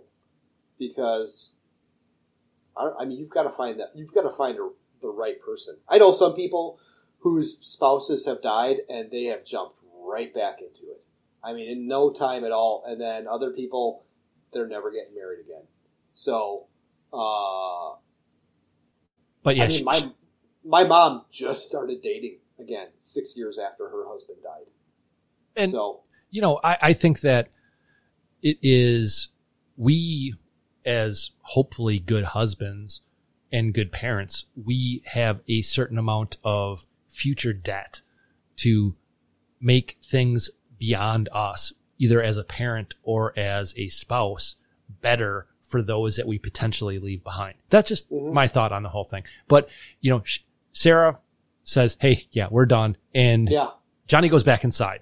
And he sits down and he's watching TV, and good old Sheriff is on the television set. However, there is always the hope that some citizen, perhaps in the audience right now, might have some information that would be very helpful. My line is always open, and I would welcome any help we can possibly get. Do you remember how bad regular TV was as far as just the resolution of it back in the day? Horrible. It's amazing to look at. It's like people watch that. Yes. And that was acceptable, but like before cable TV. Sure. But yeah, I remember having a 36-inch tube TV and going, this is awesome. 36 inches. Yeah, man. And then getting a DVD player and thinking look how clear it is. Okay, listen to the sound. It's so much better. Oh, well, the sound was like the thing for DVDs that was night and day difference because you had your 5.1 discrete channels. Mm-hmm. But the sheriff kind of gives a little bit of an exposition about the series of killings that has happened. And are these killings referencing anything in any other Stephen King book, or is this just completely contained within the Dead Zone? I've never read a Stephen King novel before. Okay. I've seen most of the movies. Okay, if you want to pick one, and it's not that long, one Stephen King book that is the best one, Dallas Buyers Club. But okay, there have been how many killings over how long? I don't know. This is your movie. 9 killings over 3.5 years. Okay. And the last killing was a couple months ago. Yes. But for some reason, John, and maybe it's because he got laid or because he's now flying solo because Sarah says this shit ain't going to happen. He's now going to help the sheriff. Well, I think he feels like, okay, this is the right thing to do. I have this gift or curse, but if I have it, I might as well put it to good use. So they're in a tunnel. And that, by the way, that tunnel, that is a cool looking place. It is. It is very cool. Yeah, I think that was in a Star Wars movie. And he's with the sheriff. Brothers. Yes. And they're talking about the spot where the killer was waiting for this victim. and there's 8 or 9 cigarette butts on the ground.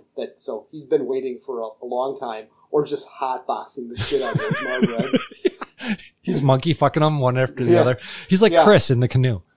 Yes, and he holds the empty pack of Marblites in his hand. No, those were cowboy killers. Marbreds. You said lights. Did I? Okay, I'm sorry. And you know how I knew that I was not the killer? How's that? Because they were a soft pack.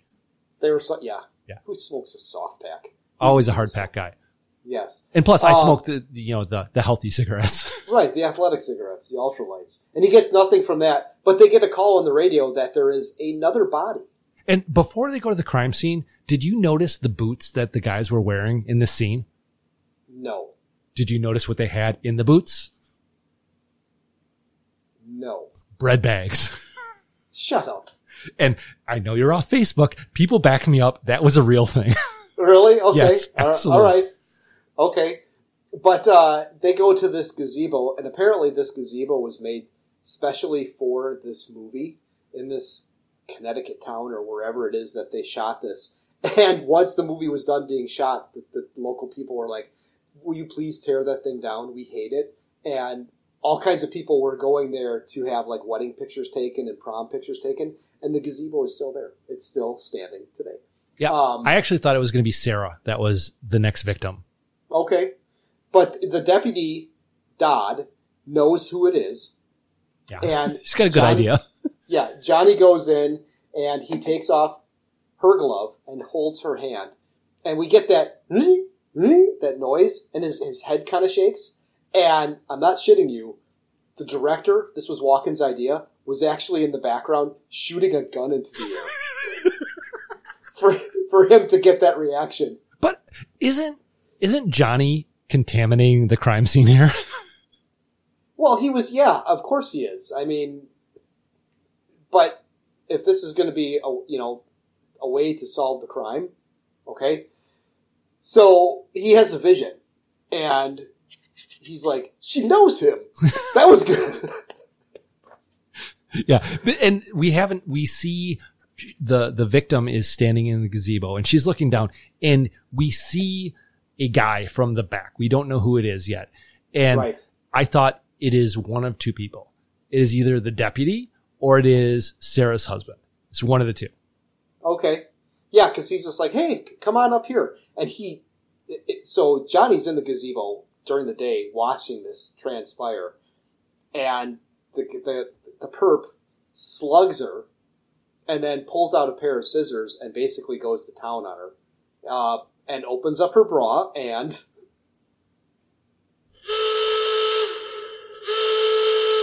Yeah, dead boobs, but they're still boobs. Yep. So would that have counted if he had not actually taken the bra off? Because that bra was pretty sheer. Yeah, no, it doesn't. No, it doesn't count, man. Just like you in the right stuff, it doesn't count. Or King Kong. She had pasty. Yes, yeah, no nipple in King Kong either. You can see a nipple in King Kong. I don't know, man. But don't I have a clip for what happens in the gazebo? Oh, when John realizes who the killer is? Yes. You all right? Dodd, give me a hand. I saw it. I was there. I saw him. I stood there. I saw his face. Who? I stood there and watched him kill that girl. Dodd. Wait a minute. What are you saying? I did nothing. I stood there and watched him kill that girl. What are you talking about? Dodd. I stood there. I did nothing. Dodd?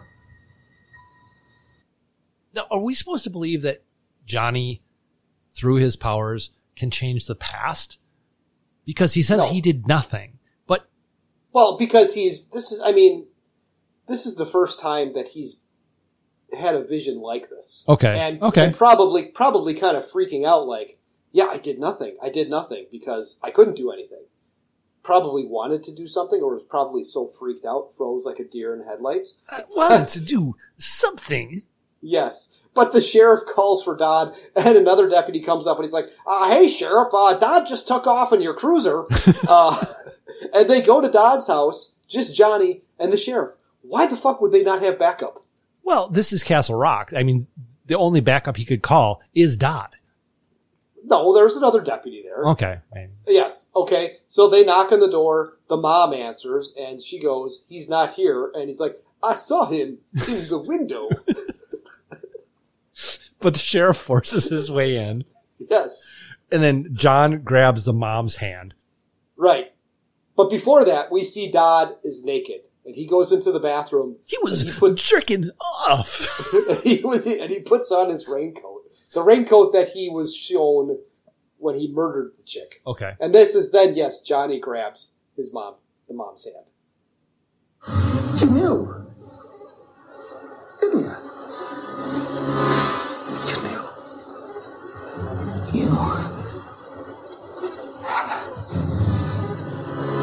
You're the devil. Sent from hell. The devil! The devil? Everything is the devil to you! So, yeah. And they go to search the house. Not a big house. No, it's not. It's some tight quarters. They both go upstairs. And now, this is the part when I remember seeing this as a kid. Freaked the shit out of me. Dodd positions this. Well, first he dips them in whatever, like when you went to the barber shop as a kid. Barbasol it's like the green liquid blue. that the blue. It's blue. Is it blue? It's blue. Yeah. Okay, and takes him out of there because he doesn't want to give himself an infection. Yeah.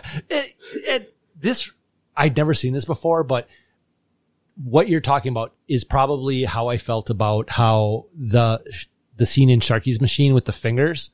Okay. Where it's kind of, you know it's coming because you've seen it before and you're just kind of, you have that cringy feeling for it.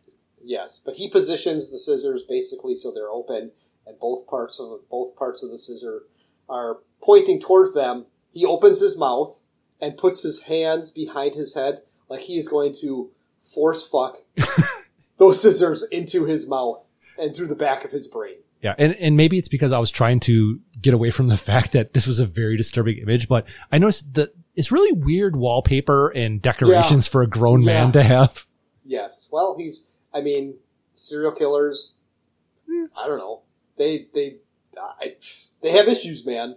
But yeah, they're in his bedroom. They kick in the bathroom door and he did himself in and he's sitting there twitching in the bathtub. And I want to say that was probably the first time that I saw a dead body in a movie do that. Twitching? Yeah, it was, it's usually you're dead.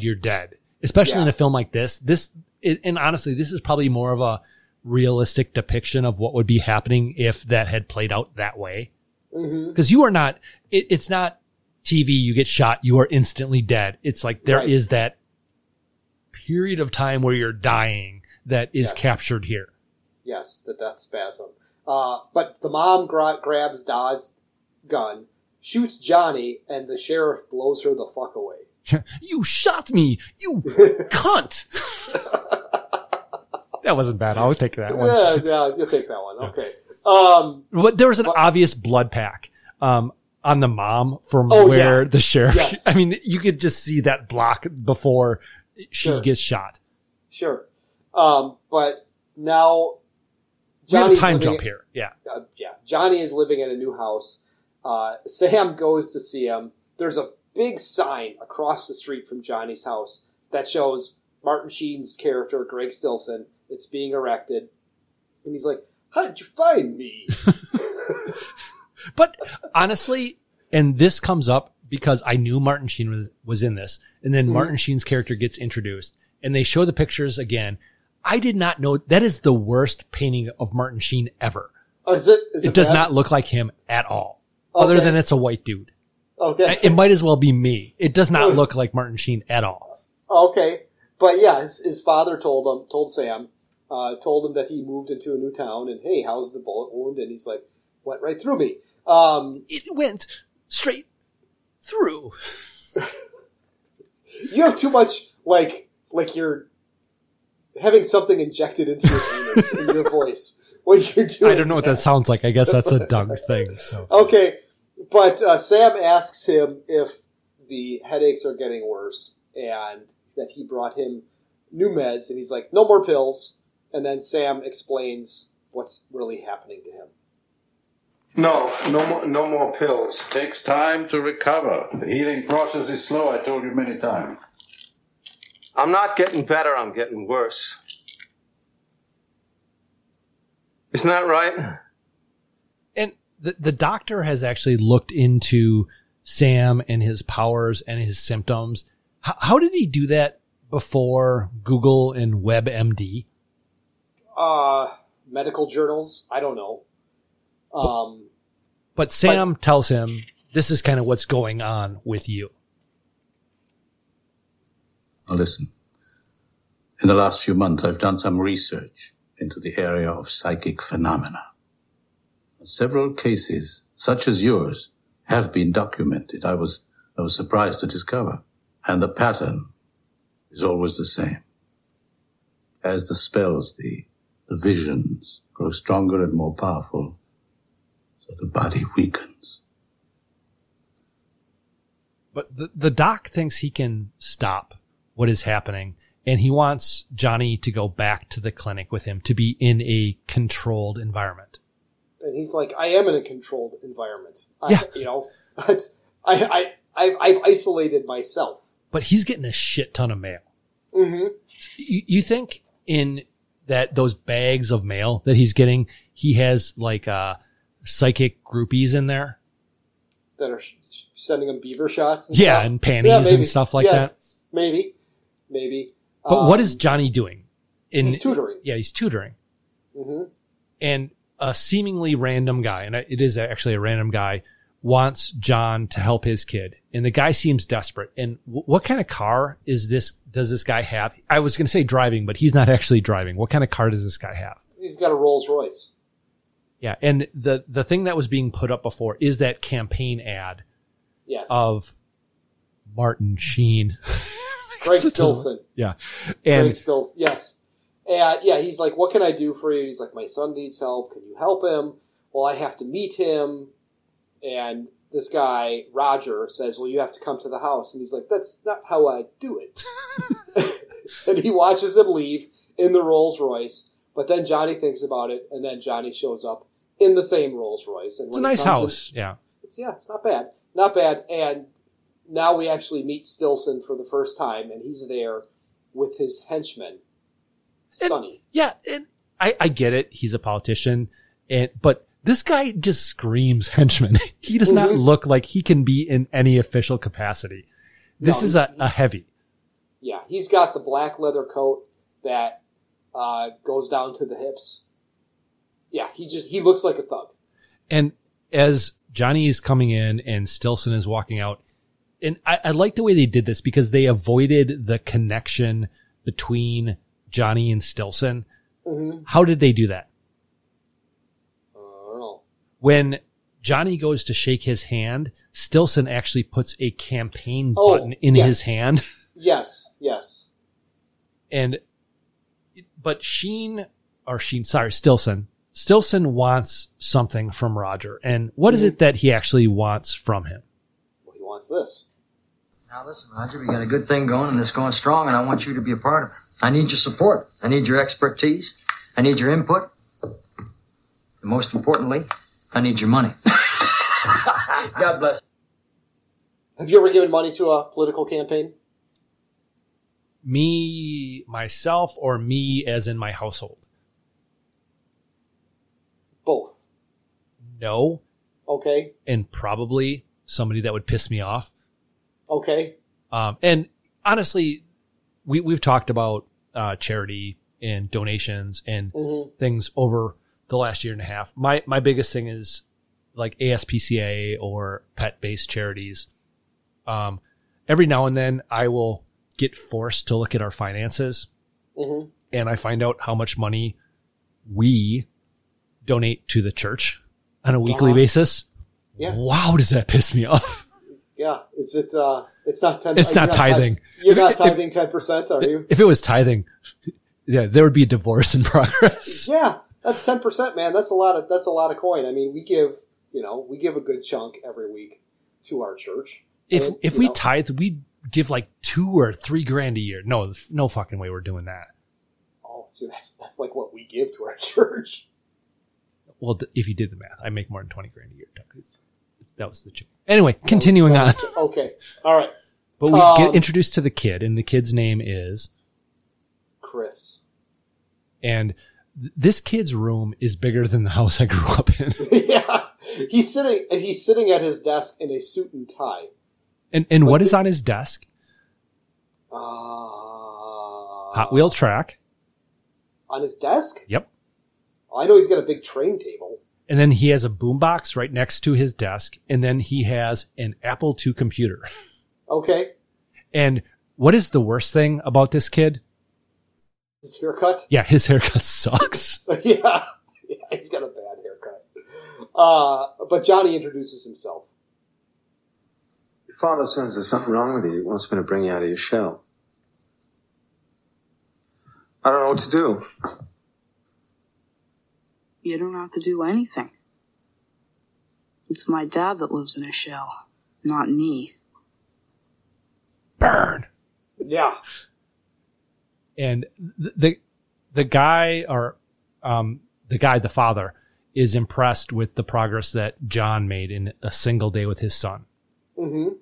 And then, yeah, but he sits down on the sofa with him, and the TV is on, and it's basically Stilson. It's a campaign stop, and he's finishing up doing 100 push-ups.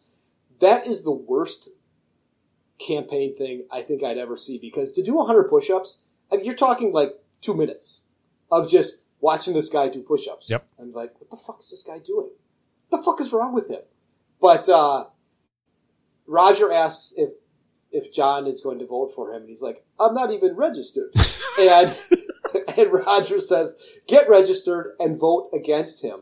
And Johnny is confused. He's like, I thought you were buddies with them. And he's like, it's a thin line. If they lose, they will drag you down and seem like you were on their side. Or if they win, you want them to think that you were on their side. But he's like, this guy is trouble. He's got trouble. Yeah, he's got trouble written all over him. But Sheen's character, Stilson, is yelling a ton. Who is the guy that lost his presidential bid because of yelling? It wasn't Gary Hart. It was the other guy. And we'll go to Minnesota. Yeah. And we'll go to Rhode Island. Yeah. That is the whole thing. And a guy basically took himself out of the running to be president based on a half-second or 2-second sound clip. He became chairman of the Democrat Party after that. God, what the fuck is his name? Well, housekeeping.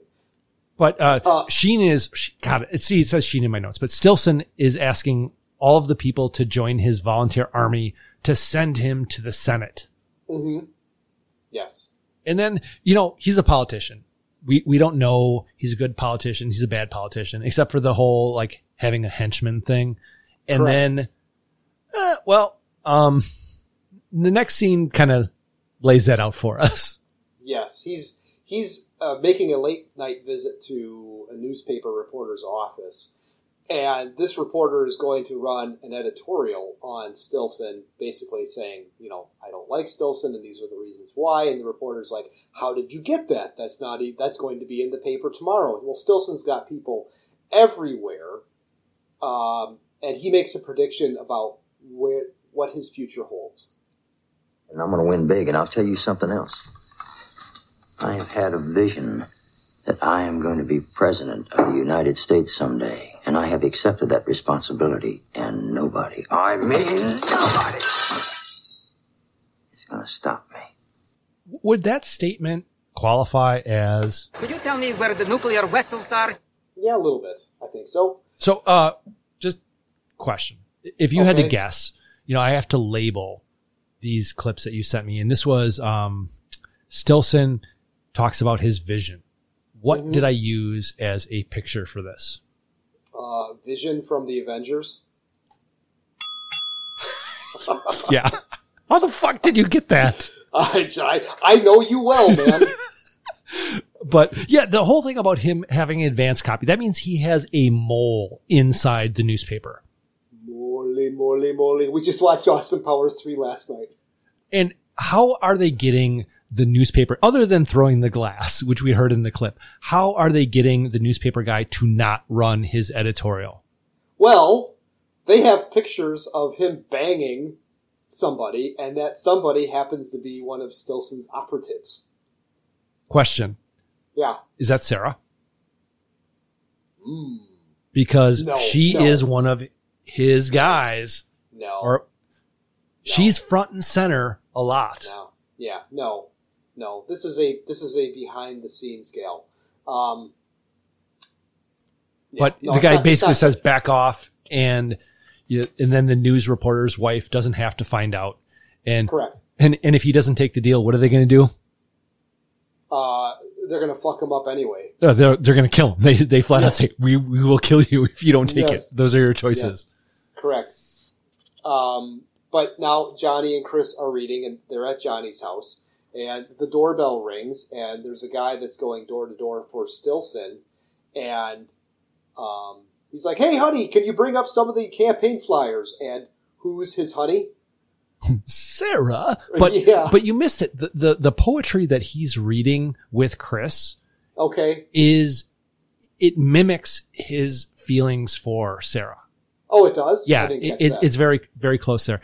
And they leave him some literature. Right. And John starts having a breakdown. Yeah, he is not handling seeing Sarah and the husband very well. Chris tries to console him, and he grabs Chris and embraces him, and then the director shoots a 357 in the background a couple of times, and he has a vision. And what is the vision of, Matt? That is... Yeah, no, listen to me. Call it off. There's going to be an accident. Call it off. Ridiculous. We always get on that pond until March. What the hell is the matter with you? You want to kill your own son? I'm scared, Dad. For Christ's sake, John. Don't be scared. Just go eat your cookies. But then that is Johnny sees the kid fall through the ice. But even before that, the whole hug with the kid, a little on the inappropriate side. For a tutor, they just started talking, but walking, Roger has bought all this hockey shit.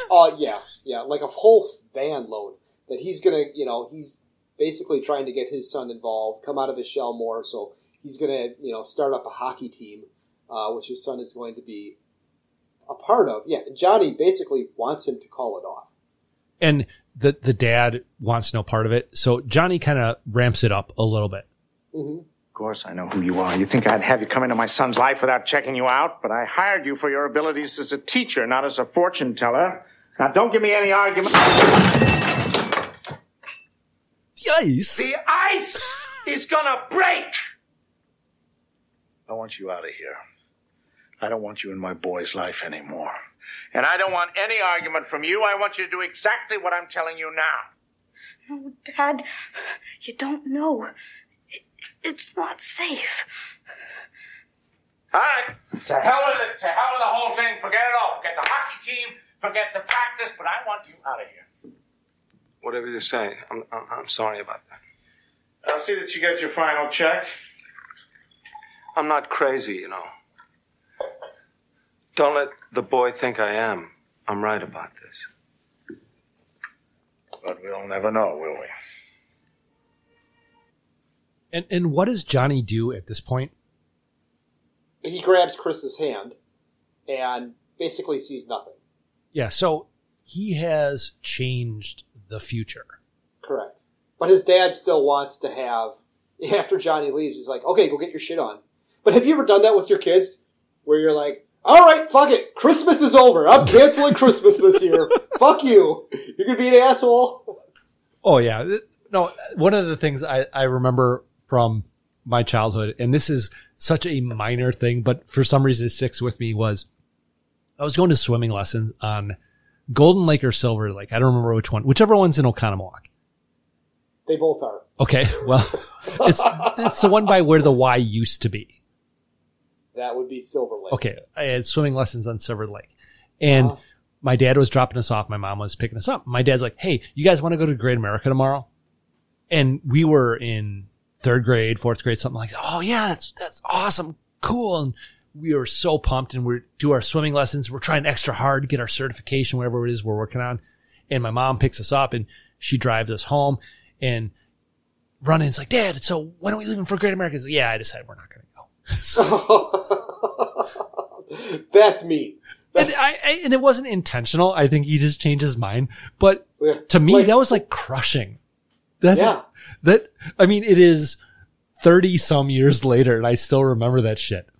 Okay. Hey, I gotta go to the lobby, man. Okay, so.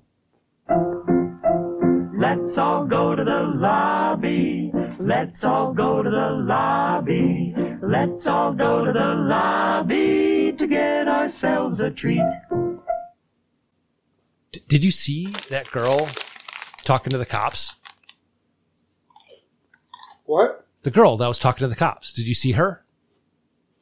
What girl talking to the cops? Apparently, like, some dude stuck his cock in the popcorn box, and she freaked out. See, it all ties back together, Doug. Okay. But yeah, the dad wants to go forward with the hockey thing. Did you get anything at the lobby? No, I did not, but apparently you did. I got some Cool Ranch Doritos.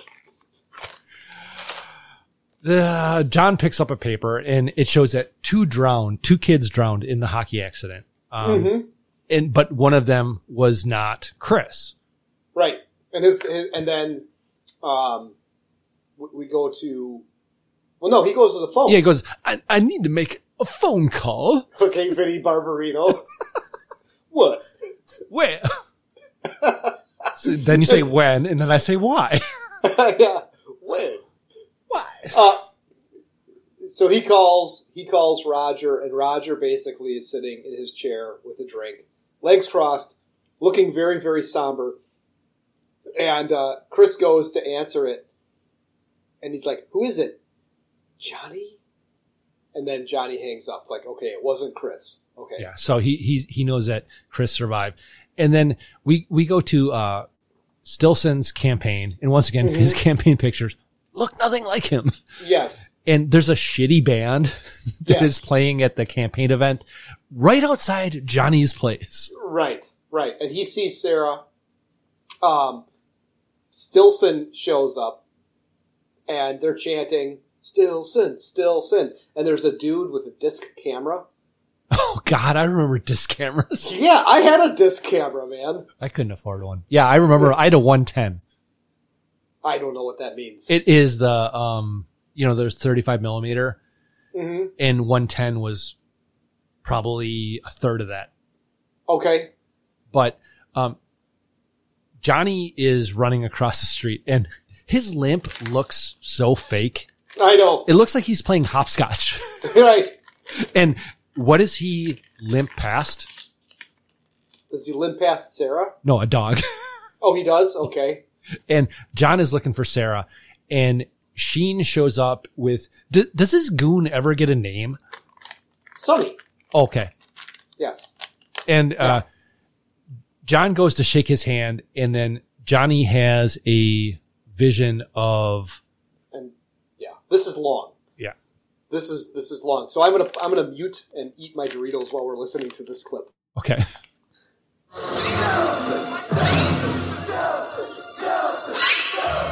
Do it, General. Say, I won't. Do it! Put your hand on the scanning screen and you'll go down in history with me. As what? The world's greatest mass murderers? You cowardly bastard! You're not the voice of the people. I am the voice of the people. The people speak through me, not you. Came to me while I slept, Sonny. My destiny. In the middle of the night, it came to me. I must get up now, right now, and fulfill my destiny. Now you put your goddamn hand on that scanning screen, or I'll hack it off and put it on for you. Do it!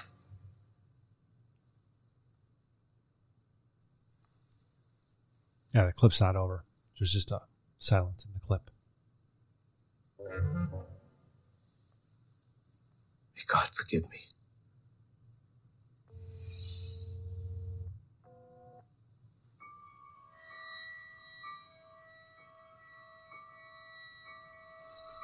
Congratulations, General. Complete the sequence, Mr. President.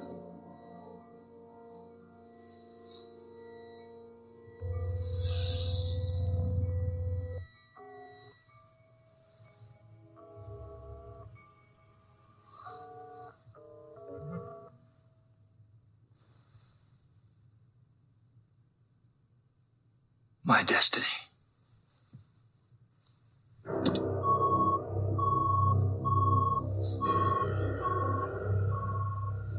Thank you, Sonny.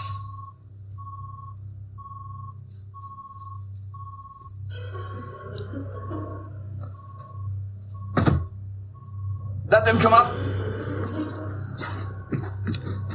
This is not necessary, Mr. President. We have a diplomatic solution. Mr. Vice President, Mr. Secretary, the missiles are flying. Ladies and gentlemen, the longest clip in the history of Betamax Rewind. Is it really? 2 Yeah, minutes? It's pretty damn close. Okay, well, a couple of things about that clip. Okay. The little machine that they were putting their hands on. Yeah, the nuclear football. It looked like an Atari. Go, Atari. Doug! What? The nuclear football looks like an Atari console. Yeah. And he mentions to the general that if he doesn't do it, he's going to cut his hand off. In the original script, and I don't know if it was in the novel, but that actually happens where he cuts his hand off and puts it on the scanner to scan his hand. And then Sonny, and this is going to come up later, Sonny congratulates him for basically starting World War III. I had a cum bubble. Congratulates him on starting World War III and destroying the world. Okay? So Sonny doesn't have a problem with that. Okay? All right. So now Sam and Johnny are talking. And Johnny asks Sam, would you go back and kill Hitler if you could? Yeah, and we have a couple of clips that are coming up here, but I want to step out for a second, and I want to talk to you about the ethics of time travel. Okay. So you have the ability to go back and kill Hitler. Do you do it? No. Because why? You could be giving yourself a worse future. Okay. So let's step forward a little bit. You have the ability to go back and prevent 9/11. Do you do that? Yes. Okay, and I would agree with you on both of those and I'm sorry, give me your reason for 9/11 before I agree with you on that. I just think that the world is a worse place for what America did after 9/11. That it's no betterment has come from it. But you said you would not go back and change 9/11. No, I said I would go back and change 9/11. I'm sorry. I wouldn't go back and kill Hitler. I wouldn't go back and kill Hitler. Okay. I agree with you. I think I agree with you for different reasons, even though your rationale is correct. Mm-hmm. The reason I would, first of all, it's too far back. It would do the whole Back to the Future. I would cease to exist because of diverging timelines. Correct. 9/11, I would go back because it's close enough that the changes would not be as large, even though for me, actually, it would remove both of my children because I got married 2 weeks before 9/11, or actually, sorry, a month and a week before 9/11. And but you have to basically say anything that happened post that is not going to play out the same way. Mm-hmm. But it's recent enough that the totality of the change is worth the sacrifices that you're making to lose. Sure. And you're correct. And you look at, and we are not a political podcast, but you look at what's going on right now, and none of this shit would be going on without a 9/11 as a precursor to all of it. Right. Yeah. The only thing that came out of Afghanistan is a bunch of people getting really fucking rich for selling weapons, military equipment. Yeah. The Eisenhower warned us of this. The military-industrial complex. So, anyway, back to the movie. But John is talking about his vision with Chris. Yes. I saw the boy drown. And he talks about how part of it is missing. And I think it's Sam that has this kind of like explanation where we get the titular phrase from. Yes. Don't you see how clear it all is? Not only can you see the future, I can change it. You can change it, exactly. Yes, John. That is your dead zone. Ding, ding. The possibility of of altering the outcome of your premonitions. But Johnny goes back at the dock and says, hey, you really didn't answer my question here. Right. What about my question, son? Huh? Oh, you mean the one about Hitler? What would you do? I don't like the sound of this, John. What are you getting at? What would you do? Would you kill him? All right.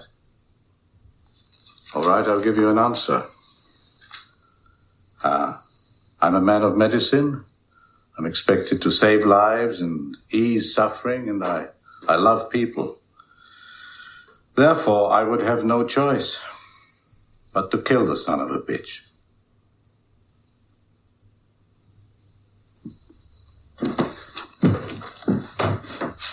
You'll never get away alive. It doesn't matter. I would kill him. Na zdrowie, skol. Which means the Vikings just scored a touchdown. Yes. So he goes to his father's house. Actually, do you know what that means? Nostrovia, skol? I do not. It basically means cheers. Let's get drunk. Okay. But he's back at his dad's place. Yes. And he gets a rifle from, like, in the kitchen next to where they keep the flour. and this is where you are correct and I am wrong. And I know that, but it's in my notes. It says he gets a shotgun, which is not correct. Correct. He gets a rifle, which is correct. Yeah. Yes. And he breaks it down. And how is he traveling? By the bus.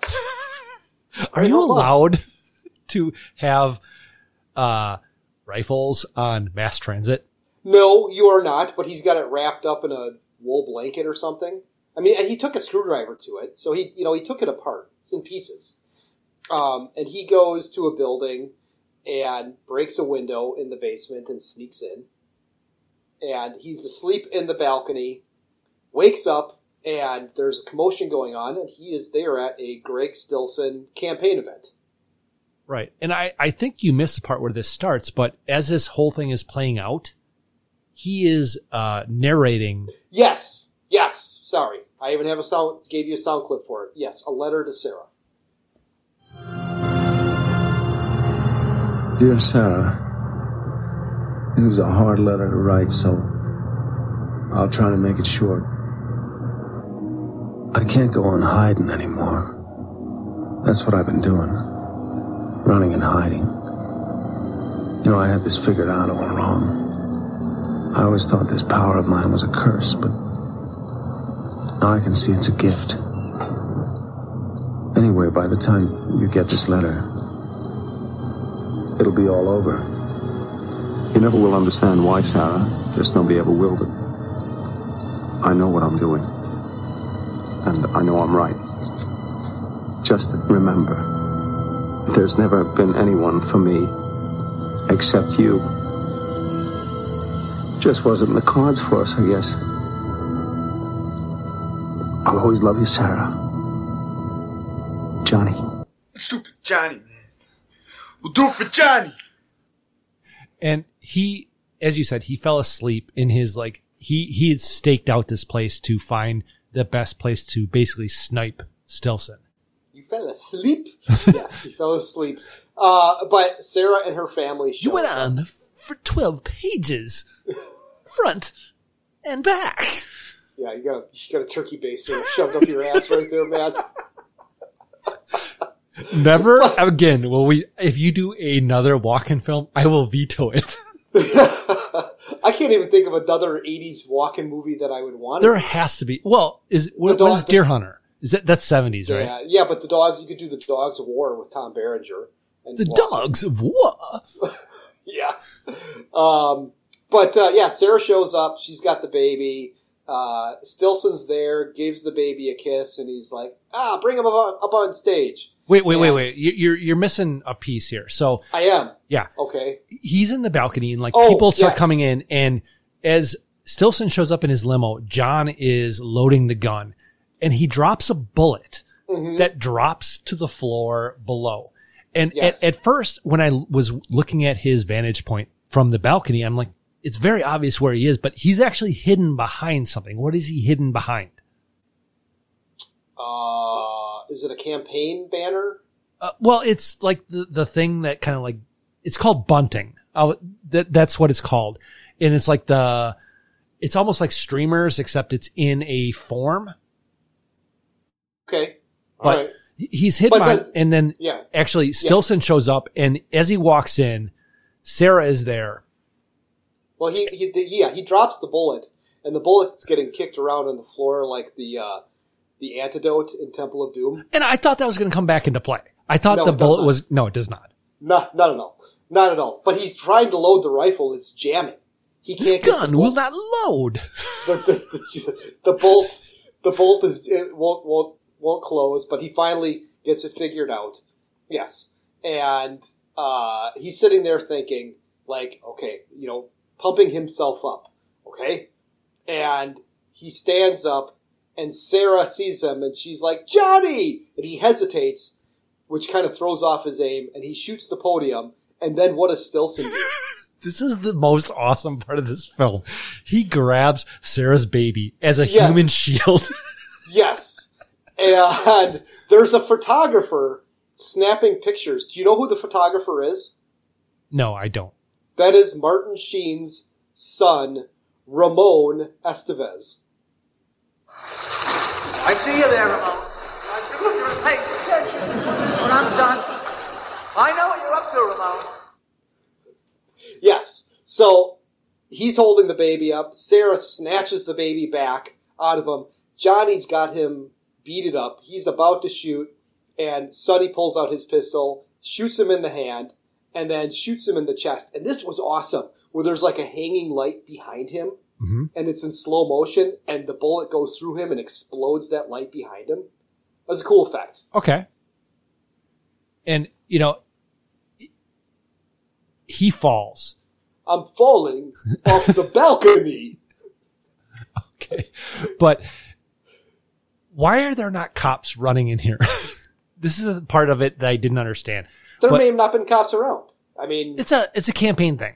Yeah, but for a Senate seat in Maine in 1983, there's not going to be cops. This is a completely different time. But Stillson goes over to Johnny, who's dying. Right. I'm dying here. Hey, Travolta. No, I'm dying here. Yeah. And Johnny grabs his hand, and we get a vision. And the vision is, we see a Newsweek magazine of the picture of Stillson holding up the baby, and the headline on the Newsweek is, "It's over for Stillson." Or no future for Stillson. Right. And there's a pistol sitting on that magazine. And then we see Stillson, unshaven, eyes are bloodshot. He's got, his Oxford shirt is half undone. We see his wife beater, his tie is hanging around his neck.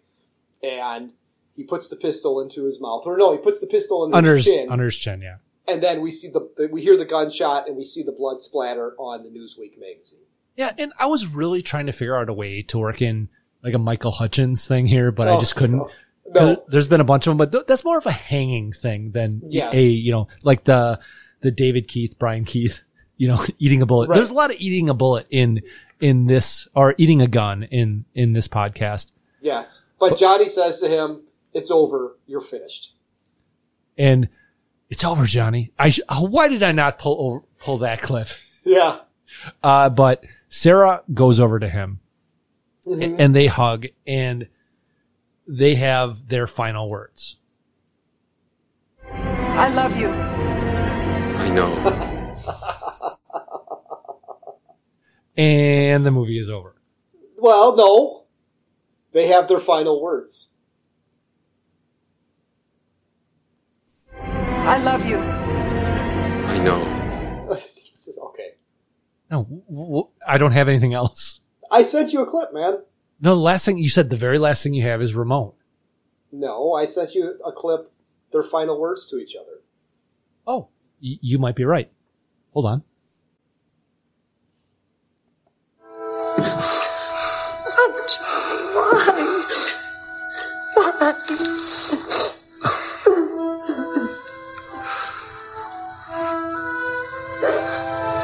Goodbye. I love you. Boom. Movie's done. Now the movie's done. Okay. Now the movie's done. And Well, this may sound silly to you, but kids go completely ape if you do three things in a picture. Defy authority, destroy property, and take people's clothes off. Ding, ding, ding. Yeah. Okay. He showed boobs. They were dead boobs. Yep. No, no, they were still alive at the time. Were they? Yeah. Okay. He kicked in a window, so that's destruction of property and defying authority. He's going to try and assassinate a political candidate. There you go. Okay. Would you recommend it? Oh, absolutely. I love this movie. So here's the thing. I like this movie. Mm-hmm. It is so thin for how long it is. Yeah, there's not a lot of meat on this bone. There's so little that happens in how long of running time it is. I mean, you could probably describe everything that happens in this movie in 10 seconds. No. Pretty close. It is it's an incredible concept, and it's actually executed on fairly well, but it seems like more should happen for it to be an hour 45, an hour 50. Mm-hmm. Yeah. I enjoyed it, and I think it actually makes me want to possibly watch the TV show, which, you know, is a sequel to the movie. It's a continuation of the movie. Did Jen like it? She felt the same way I did, where she felt that it's like it was good, but it was thin. Yeah. Yeah, and that's exactly what I was thinking. I'm like, not because I'm trying to find like clips that you know are stupid douchebaggery clips that we throw into the movie, and it was just really hard tying anything to this movie. Yeah, there wasn't, and honestly, for me, that was a godsend this week. But there's a lot fewer clips in this. I think I had more clips last week than both of us combined had. Okay. For this, so all right, would you recommend it? Yeah, I would. I mean, it's good. It's a decent movie. It's entertaining. I enjoyed it. Is it a great movie? No, but it definitely was enjoyable. Yeah, I feel like it holds up really well. There's not a lot of stuff. I mean, other than the old TV and stuff. No, but I mean, it's a period piece, and there's nothing wrong with that. Sure. All right. Right on. Watch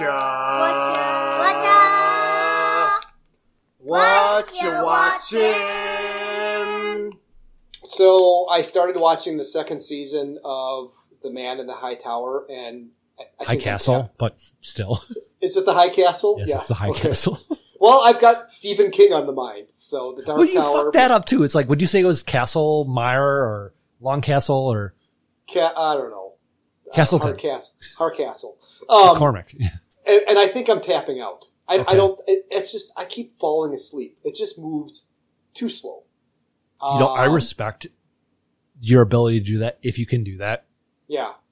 That's so hard for me to do, to nope out on a series after I'm a season and a half in. Mm-hmm. And there are series I wish I would have done that with. Lost. Yes. How I Met Your Mother. Those are both series that I should have noped out like around season 2, season 3, but I hung it out for the long haul and I regretted it. Mm-hmm. Okay. Mm-hmm. I started watching Peaky Blinders on Netflix. Okay. That was recommended to me by a friend of the show, Scott. And the nice thing about that is I think there's 4 or 5 seasons, but each season I think is only 5 or 6 episodes. It's not bad. Yeah. And they're good. It's well done. It's, the costumes and the sets and everything. That's London, right? Yes. Or Birmingham. Okay. I watched the 3rd episode of Marvel's What If. That one throws through some pretty hard curves at you, so it's good. And then I watched the episode 2 for season 2, a Disney Gallery of The Mandalorian, of how they worked Luke into it. I saw that just came out. I have not watched that one yet. Yeah, and I kind of understand because we talked about, the deep fake that the dude did on YouTube was better. And it's like, well, also, that was filmed like a year and a half ago. So the deep fake technology just wasn't there as good as it is now. Sure. Yes. So then what did I have to do? I had to watch the last episode of the final season of The Mandalorian then. And I've gone back to that so many times, like the last 3 or 4 episodes, because there's this thing, and it's a 30-second sequence in a half-hour episode that I'll go back and find. The thing where Slave One takes off and destroys the TIE fighters with... Yes. I went back to that so many times. Yeah. Yeah. So yeah, that's really it. You know, a bunch of trailers on YouTube, a bunch of other mindless, useless shit. Have you seen the Milk Crate Challenge on YouTube? No clue. Okay. Google it. Okay. You'll be entertained for about 30 seconds and shake your head and be like, okay, I've seen enough. But just Google the Milk Crate Challenge. Okay. So, I watched this Apollo documentary on Nat Geo. Mm-hmm. Which actually is on Disney. It's on the Nat Geo channel on Disney. Mm-hmm. It was pretty cool. Okay. I watched Drain Alcatraz, which actually had very little of the whole draining part, because I've talked about draining the Titanic, draining the Bismarck, those. It had very little of that bullshit. It was more just about Alcatraz as a prison and like the escape attempts. It was pretty interesting that way. I watched, I'm keeping up with Australian Survivor. That's another 3 episodes. Longmire. And here's one that'll interest you. I mentioned it a little bit earlier, but didn't actually get too far into it. Last night when I was in the hotel, I watched Saving Private Ryan. Okay. Which is why I kind of was able to reference the whole tread thing with the motorcycle with the Allied people. A lot different than I remember Saving Private Ryan being. Really? Yeah. How so?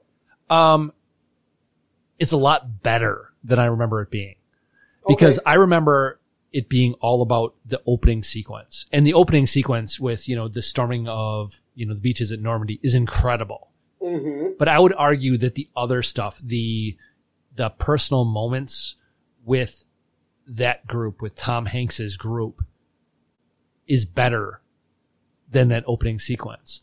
Oh yeah. The part where they're trying to decide if they're going to go after this machine gun nest or go around it, and they do, and the consequences of them going after the machine gun nest instead of going around it, and how they deal with the after parts of it, and how that sets up the whole thing with the translator and the translator at the end. Yeah. And the guy that the translator lets go, and then the guy that the translator actually ends up shooting. I mean, it's so well put together. Mm-hmm. Yeah, it should have won the Academy Award for Best Picture. Oh, come on. The one with where Gwyneth showed her tits was much, much better. I've never even, what is it, Saving Shakespeare or Fucking Shakespeare or... Shakespeare in Love. There you go. Yeah, I've never seen it either. I boycotted that movie specifically because Weinstein muscled his way into the Best Picture. I've watched, I have a couple episodes left of The Bad Batch, the first season. Mm-hmm. I'm getting closer to the end. I actually traded some texts with you, which you failed on. I did? Oh, yes. Yeah. Yeah. And you got called to task on that pretty hard. Yeah. By Lawn Chair. Oh, well. And then I watched a Disney special on Star Tours. Okay. Do you know what Star Tours is? What? Is that the one, Star Tours, is that the one where you sit in the capsule with like 8 other people? No, it's like 25 other people, but okay. It's like the huge Star Wars ride that's motion controlled. That is, I don't even think it exists anymore. No, it does. I wrote it like less than 4 months ago. Okay. It's been totally updated, but it was about the whole introduction of it and then how it's evolved over the years. Mm-hmm. And do you know who Dennis Muren is? He's a FX guy, isn't yeah, he? who's won like 9 Oscars. Yeah. They had like a current interview with him. Wow, does he look old as fuck? Well, I mean, he's an old dude. So, yeah, he looks old. And so that, and Big Brother, so. Uh-huh, okay. That's it? Yeah, that's it. Okay. So I think it's my week, right? Yes, it is. Matt's got a question for Doug. Matt's got a question for Doug. Matt's got a question for Doug. Answer it. Okay, I actually referenced this in the opening I wrote for last week's podcast. Okay. What was and what is your signature move?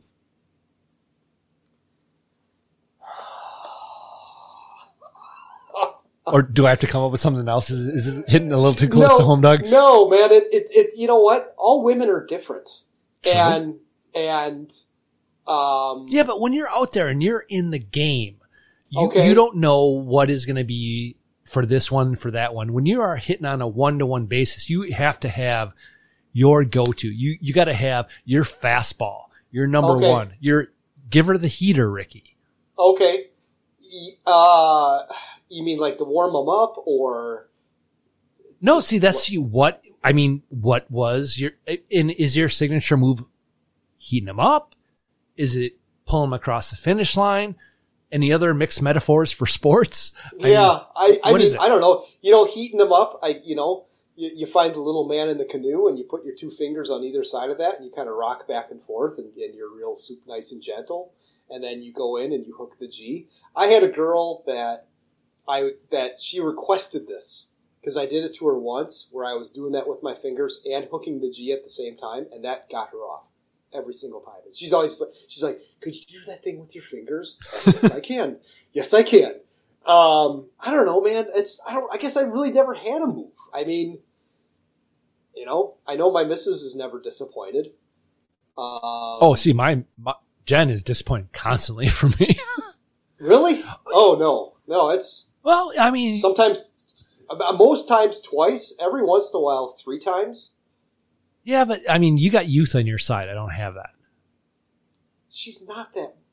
There's a 10-year age difference between our wives. There's not a 10-year age difference. There's like there's a 6-year age difference. Okay, well, so this is, I said I would tie it back to something you brought up before. Fucking asshole sound of the week bullshit clip. Bob Jansen. Yeah.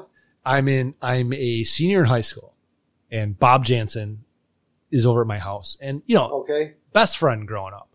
Yeah. And we hung out. I drove him to school every day. It's the reason I was late every day my senior year. And I don't remember. I think it was late fall, my senior year. We were sitting there at my house and we're shooting the shit. It's like, Matt, I'm telling you got to try this. It works. It's good. I'm like, okay, feed me. Let me know. Got to start eating pussy. Okay. Cause I'd never done it before. Okay. And I'm like, okay. So, and this is pre-internet days, right? Yeah. So what are you going to do? Where do you find information about that? Pornography. No, for me, I find it from stand-up comedians. Okay. I think it was Sam Kinison. Mm-hmm. Whereas, you know what you do? You lick the alphabet. Okay. And he has this whole bit about, and I took that to heart. And that's what I did. And that kind of became my thing. And, you got to remember, this is 1989, where that was not as common as it probably is today. Eating pussy? Yeah. No, I mean, I've been out there. I've been doing this, doing that. I mean, the fact that, Bob Jansen had to bring it to me as a thing to do. Okay. I mean, I'd never heard about it from you. Yeah, but you've seen pornography. You'd seen porno movies up to that Yeah, point. but you can't see anything. And, pornography at that point is next level stuff, right? Yeah. Because, I mean, you're not sitting there. You're not 17 years old and eating a hairy ass. You're not doing that. No. So that was my question. So there you go. Great question. I have no listener reaction round up. Oh yeah, I got nothing. We're supposed to talk about that beforehand. So okay. So next week's movie. Uh-huh. I'm so excited, and I just can't hide it. 3 degrees to next week's movie, and I think I like it. Okay, you want the obvious one or the not obvious one? The not obvious one. Okay. And I need a number between 1 and 2. 1. Okay. 1.5. No, because you have 2 movies left. Okay. Movies 1 and movies 2. Herbert Loam plays the doctor. Oh, I'm sorry. That's the easy one. I'm sorry. Walken plays John in this week's movie. Walken plays Detective Rizzo in The Sentinel. Burgess Meredith plays Charles in that film. Meredith plays Amon in next week's movie. Amon? Mm-hmm. Burgess Meredith. Grumpy Old Men? Okay. Herbert Loam plays the doctor in this week's movie. He plays Tigranes in Spartacus. Laurence Spartacus. Olivier plays Crassus in that film. Olivier plays Zeus in next week's movie. Clash of the Titans? Jen's not going to watch Clash of the Titans? Come on. It's got the stupid fucking bird in it. Yeah, it's a really bad claymation. Yeah. And I have my song bed already worked out. It's a Cars tune. Okay. All right. Great. Great. Clash of the Titans. All right. So that means I need to come up with a genre that we haven't done in a while. We have not done any horror films. I don't think in 70 some episodes we have not done a single horror. I guess I would say the horror is the horror. The Thing is probably horror. Aliens, somewhat. That's horror adjacent. Yeah. All right.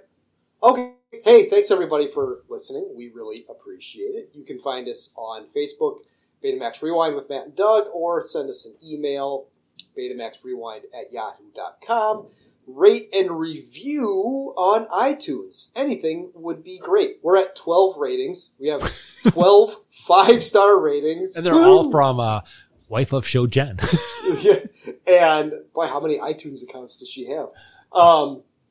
And 3 or 4 reviews. But you know what? It takes you a second to go in there and just click 5 stars. That's it. And it helps with the algorithm. But join us next week for Clash of the Titans. Clash of the Titans. We are getting to the pointy end of the stick for season 5.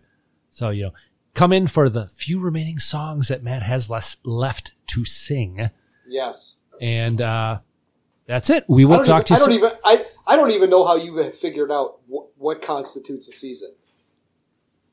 Well, I just make it up as you make it up as you go along. I say I'm going to block it off in this many things. I have to pick out this many things. It's like, see, I have a theme this season. I will not have a theme next season. So next season could be 10 episodes total. Doesn't matter. What's your theme this season? That's what you have to figure out. Oh, I do? Yeah, yeah. And that's why there are 3 movies left for you.